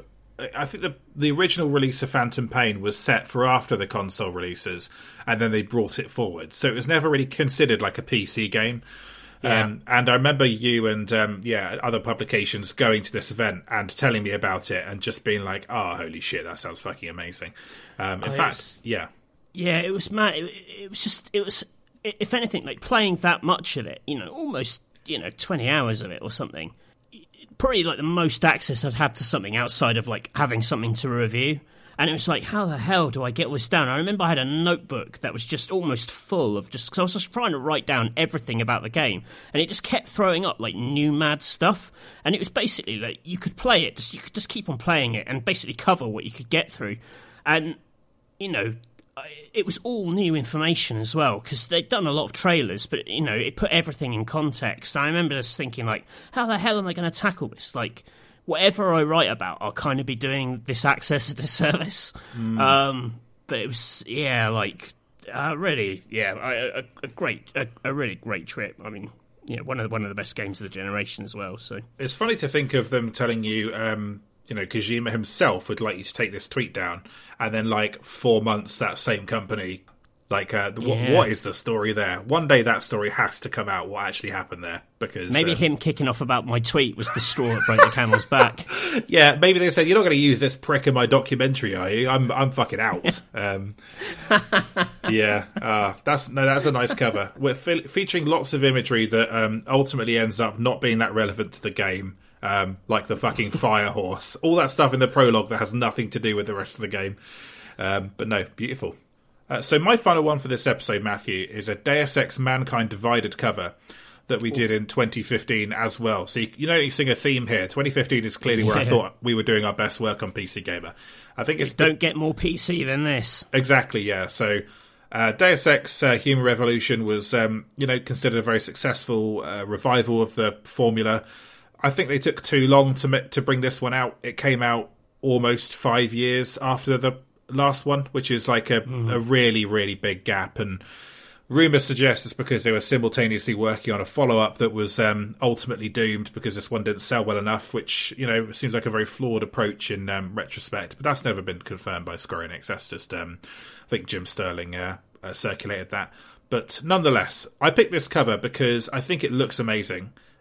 We had gold foil on all the different gold bits, and I think it's probably the nicest looking PC Gamer cover I worked on. It has really like nice big hits. You've got Battlefront. I think I'd been to Sweden to DICE to play this Battlefront at this point, and it was kind of like closest we could get to like a review hit basically. And then the best GTA 5 mods. GTA 5 had launched on PC after quite a long wait, and we also have the how to run them hit there, which is for dunderheads like me who don't know how to install mods properly. Side note, I still can't really install mods properly. I've been trying to install these Fallout New Vegas mods, and I've broken the game over and over again, even though the same mods worked perfectly on my last PC. And I don't know how to fix it because I don't know what I'm doing. So yeah. In your version of GTA 5, just everyone is Trevor now forever. Yeah, there's no fixing it, even if I uninstall it. Including me. I'm also Trevor. So, good times. There's also the very, very funny motherboards hit here, which is, I'm going to be honest, it's hard to make a motherboard sound fun and exciting. Which is why if you see graphics cards hit, they tend to be a bit higher on the cover, because graphics cards, they're sexy, people want to buy them, and it's a very clear kind of like benefit from buying them. Motherboards are a bit more, of a utility thing. Obviously, they're very important, but they're not that exciting. So, yep. And you got a little Vault Boy down there as well with gold. Classic. Gold foil behind him too. That looks really nice. And I think this just looks lovely. If I saw this, on the shelves, I would have bought it. It looks fantastic. Again, don't ask me about the free gift hits. I cannot talk about it without getting... remembering how stressful it was to arrange those. But, what do you make of this one, Matthew? Yeah, this is great. I mean, we did an OXM cover with the same art like a few months later. Didn't feel as natural a fit. Loved the game, thought the game was cool, but it just feels like it belongs to PC a bit more. I remember this one with all the trimmings and the gold and everything. It looked it looked really great. I mean, again, takes me back to the era where, like, every issue we could stick Darth Vader on the cover. God bless him. God bless you, evil Darth Vader. You may have been bad for many, many people in a galaxy far, far away, but you were pretty good for Team LXM in Bath. God damn, that layered PSD file went a long way. I mean, yeah. I love the FPS that Star Wars fans deserve. I mean, you could read that many ways. Wait, there's a question mark there, though, that's very well hidden. So, I didn't commit to it, Matthew. That's my, like, bailout clause right there. But I'd also ask, like, what kind of FPS do they deserve? Have they been good? Have the Star Wars fans been good? I mean, do they deserve a good FPS? I mean, the Star Wars fans haven't been good at all. I mean, that's they haven't. No, they're like... They've been very naughty. They deserve a bad FPS. Yeah, exactly. They deserve to be sold at FPS, and it's actually a copy of The Last Jedi just to really fuck them up. But no, I mean, Battlefront was... this was the moment where there was the most interest in Star Wars, ever, basically, because... It was just before The Force Awakens came out, and obviously EA had not rushed out Battlefront, but Battlefront, the original, I think it's a pretty good FPS, but it's very light compared to a lot of what you expect from a first-person shooter at that point. But and it wasn't beloved, and I don't think Star Wars would have this same pull again as like a magazine hit. But this year, for sure, it was all over the place. It's because they spent all their time like using those 3D cameras to scan in textures from like original bits of bark from the Endor and things like that. Yeah, they'd maybe spent a bit more time making more game. Maybe more people would have liked it. But they were like, yeah, but look at the ferns. They're 100% accurate ferns. And you're like, yeah. Oh, Matt Castle explains game development. Less bark, more bee wings. Matt Castle. Yeah, definitely. Yeah, I actually have some fond memories of the original Battlefront in that I was quite good at the very Star Fox-esque Starfighter Assault sort of spaceship combat stuff. It was really straightforward, but I was actually kind of good at it. And when they made it more skill-based in the second one, and I was suddenly shit at it, I was incredibly disappointed. So I like that I was really good at this until they made it skill-based. Yeah, that's exactly the story I'm trying to tell there. Yeah. Oh, God damn it. If it wasn't for skill, I would have excelled at many things. This cover also reminds me of a game that I completely forgot it existed, which is Homefront: The Revolution. So Homefront, obviously, like a very mediocre first-person shooter, sort of riff on...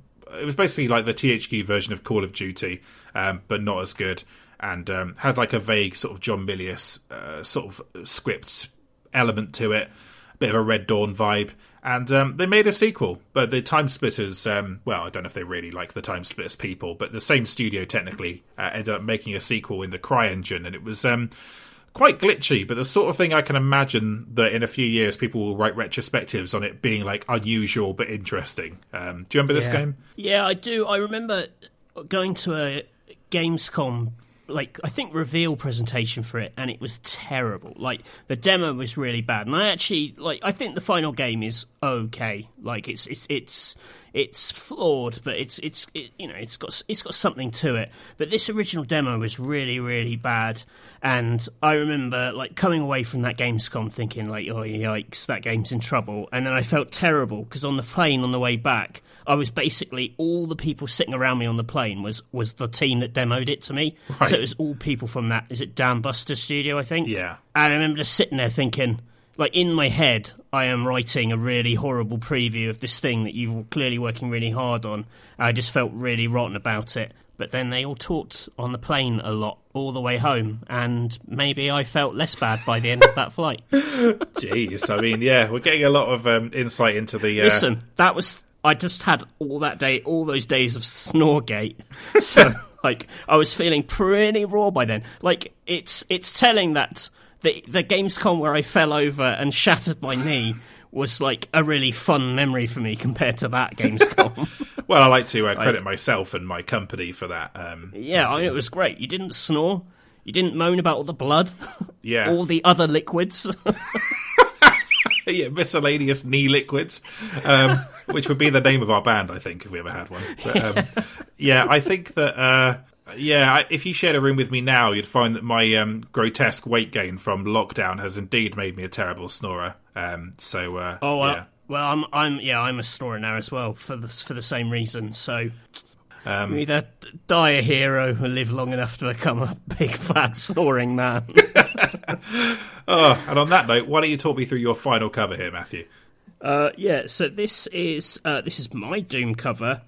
This was the OXM redesign. This is the only redesign I was involved in as an editor. We'd done a redesign on N-Gamer. We obviously then did the major redesign to Nintendo Gamer. Official Nintendo had a redesign while I was on it. But actually being involved as the editor made it was a bit more hands-on, because the process of redesigning magazines, at least when I did it, was always kind of top-level stuff was done by the kind of editor and senior editors and art editors. You didn't bring the whole team in because it would just be too many cooks, and then maybe like you finessed it with more input from the team. So it was kind of interesting being involved in this process. I was really, really proud of this redesign. When we took over OXM, I was obviously really happy to have the job, and I got to move back to Bath, and I got to continue writing about games. But at the same time, it never felt like 100% mine. Like going from all those Nintendo mags to an Xbox mag is obviously a bit of a jump. And this is the time actually where going through this process, I felt like I owned the mag a bit more. It came out the other end. I thought it was quite a smart magazine. I thought it was designed to champion good writing. It was a very writer-friendly mag, lots of juicy word counts without feeling too hectic. Mark Wynne, the art editor on OXM, is just an absolute magazine genius. I mean, he did such a beautiful job on it. Yeah, I mean, it may not look massively different to our other OXM things, but the big change was we had this quite tiled design on the cover. So the main cover hit was always in this sort of square box, and then we had the 4 hits underneath, almost a bit more like the wallet design, but it shifted to a see-through bag, so you could kind of see more of it. So the cover had to do a bit more heavy lifting than, say, that Metal Gear cover, which was inside a wallet. But I really liked it as a design to show off good game art. It let us have some really clear hits. It was very easy to read. It was always very easy to work with. So I picked this particular one because it was the first one. I mean, this is another unnameable character from Doom. I don't know. Beefy Ted. Beefy Ted, that's his name. Yeah. We were really into the game. Doom was looking great. I mean, we were big behind it as an actual game. Again, never had a great feel for whether there was a massive appetite for it. The art is, Doom either is or isn't your cup of tea. But I thought it was quite dynamic and filled the space and sort of showed off the design of what we were trying to do quite nicely. There was a lot of debate about what we put on the redesign cover to kind of make use of this space. And it's I like the Gears of War 4 hit, which is even the wind is trying to kill you on Xbox One, which is true. That's the most interesting thing about Gears of War 4. The wind is deadly. I quite like the future of Xbox One. Could the next gen already be here? Anything which kind of lets you talk next gen before it's ready is always good. Yeah, I was just, fond of the redesign, so fond of this as a kind of an encapsulation of that process. Yeah, so mag redesigns are an interesting thing. So the mag redesign process was largely done, it was driven partly by senior people, but then we did a lot of it ourselves on team, a lot of refining. And on PC Gamer it was mostly coming up with a new front end for the magazine, because the beginning of magazines are really tough to figure out. If you have a new section, it ends up being out of date by the time people have it in their hands. So you kind of want to go with more of a feature section before you get to the feature section.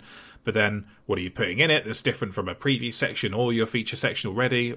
It looked really nice afterwards though. And working on a redesign, it's a cool thing. It's really nice to update the fonts and to see it look more contemporary. And PC Gamer, when I took over, was starting to look a little bit creaky.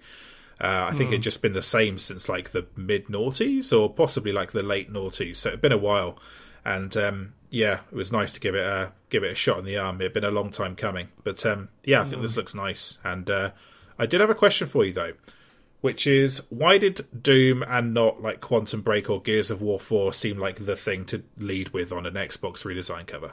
I think in terms of what we actually had, I think we had done a Gears cover quite close. In fact, Gears of War 4 was the next cover where I think we had Access lined up. that's what probably why we held off. Quantum Break, we weren't really feeling it. We did a preview cover. Like a few issues before this one, so we bet on Doom. I think it was we just wanted something new. Like I don't think we wanted to kick off the redesign with just like something scraped together from like nothing. Like we actually wanted access and something good, something with actual substance. So it was very much a balancing act. This definitely isn't like the dream. This wasn't like the dream launch game, but we didn't have any dream games at that point. You know, it was actually I kind of wish we'd redesigned the summer before and hit that like Battlefront, Fallout kind of period. Halo 5. Yeah, this was quite quiet. This was just quite a quiet period for games for us, and you know it picked up again once we got to E3 because then we had like Mass Effect Andromeda, which started doing well for us, and things like that. So yeah, Quantum Break though, move over Max Payne. I told you I leaned on that a lot. Yeah, and yeah. I think that it's nice to see that exist across like multiple years, 3 different magazines. Yeah, it's just like, and what? Move over, Max. Where's Max Payne now? Just standing to the side, going, yeah. Now what? It's Quantum Break's time to shine. Oh man, I feel like Quantum Break is the ultimate like bad timing Xbox exclusive. Like this was right at a really low moment for Xbox, and I feel like Quantum Break just like lost out. Probably like would have done quite well if it had been released like 2 years later or something like that. But yeah, it was rough. Like we definitely salvaged good issues from this period, but we'd inherited first party Xbox at like very low ebb, and it was not a jolly time for like what you could and couldn't rely on. It was tough. Yeah, that's the redesign to try and spice it up. Yeah, fair enough. You know, I recall 2016 being a fairly tough time for PC Gamer covers too, which is why I don't have any of them here. Nonetheless, it was good to get a little glimpse into what it's like to redesign a magazine, Matthew. I recall this being quite a jolly time generally as well. I feel like all the mags are firing on all cylinders at this point. Like we were all certainly giving it our all, is my recollection. And all editors of a sort of similar age doing our thing. Good times. Yeah, Matthew, there we go. I feel like we've comprehensively hit the subject of covers now. Like, it was really nice to go through these because I think we have quite a different vibe to the ones we covered in the From Hell episode. Well, it's nice to take some actual pride in our work rather than just the whole vibe of the podcast being like, 100 times we shat it up the wall. Yeah, exactly. Because that's not like does make for a fun podcast title and like B, a lot of comedy sort of generally, but it's not really reflective of what the experience of being a mag editor is like, which is, I would say, like 75% of the time you're pretty happy with what you get back. Like, I have great affection for it. And I can tell just from the choices of games here are very you, Matthew. And it was nice to hear about your rationale there. But and also just the killer anecdote about Hideo Kojima demanding that your tweet comes down. The helicopter's playing Cure. Get that off the fucking internet. That's yeah, don't worry. I got him back by telling a really unconvincing anecdote in his precious documentary. Yeah, every time he watches that, he must get to, and you know that he rewatches it. He'll get to the bit with me and be like, "Oh, this guy didn't even play the game. It's so obvious." And I'm like, "And you're right." And he's eating a Rennie in the middle of the interview. I mean, unbelievable. And he's got mayonnaise on his hoodie. Ah, well, there we go, Matthew. So, another episode comes to a close. As we mentioned earlier in the episode, next week we're going to do the Yakuza series special. We're going to talk a bit about Judgment, which is releasing on PS5 in April. And we've got a special guest, an as yet unknown special guest. Well, I guess now we've promised it's an actual character from the Yakuza series. So it's going to be hard to live up to that. In the meantime, if you want to follow the podcast on Twitter, we're BackpagePod. If you'd like to leave us a review on Apple Podcasts, that really helps with our visibility. A bunch of you have left very nice reviews since we recorded our last episode, and it really is lovely to get that nice feedback. So thank you very much. We appreciate it. And if you want to follow Matthew, where can they find you, Matthew, on Twitter? I'm Mr. Basil_Pesto on Twitter. I'm Samuel W. Roberts on Twitter. Thank you very much for listening, and we'll be back next week. Bye for now.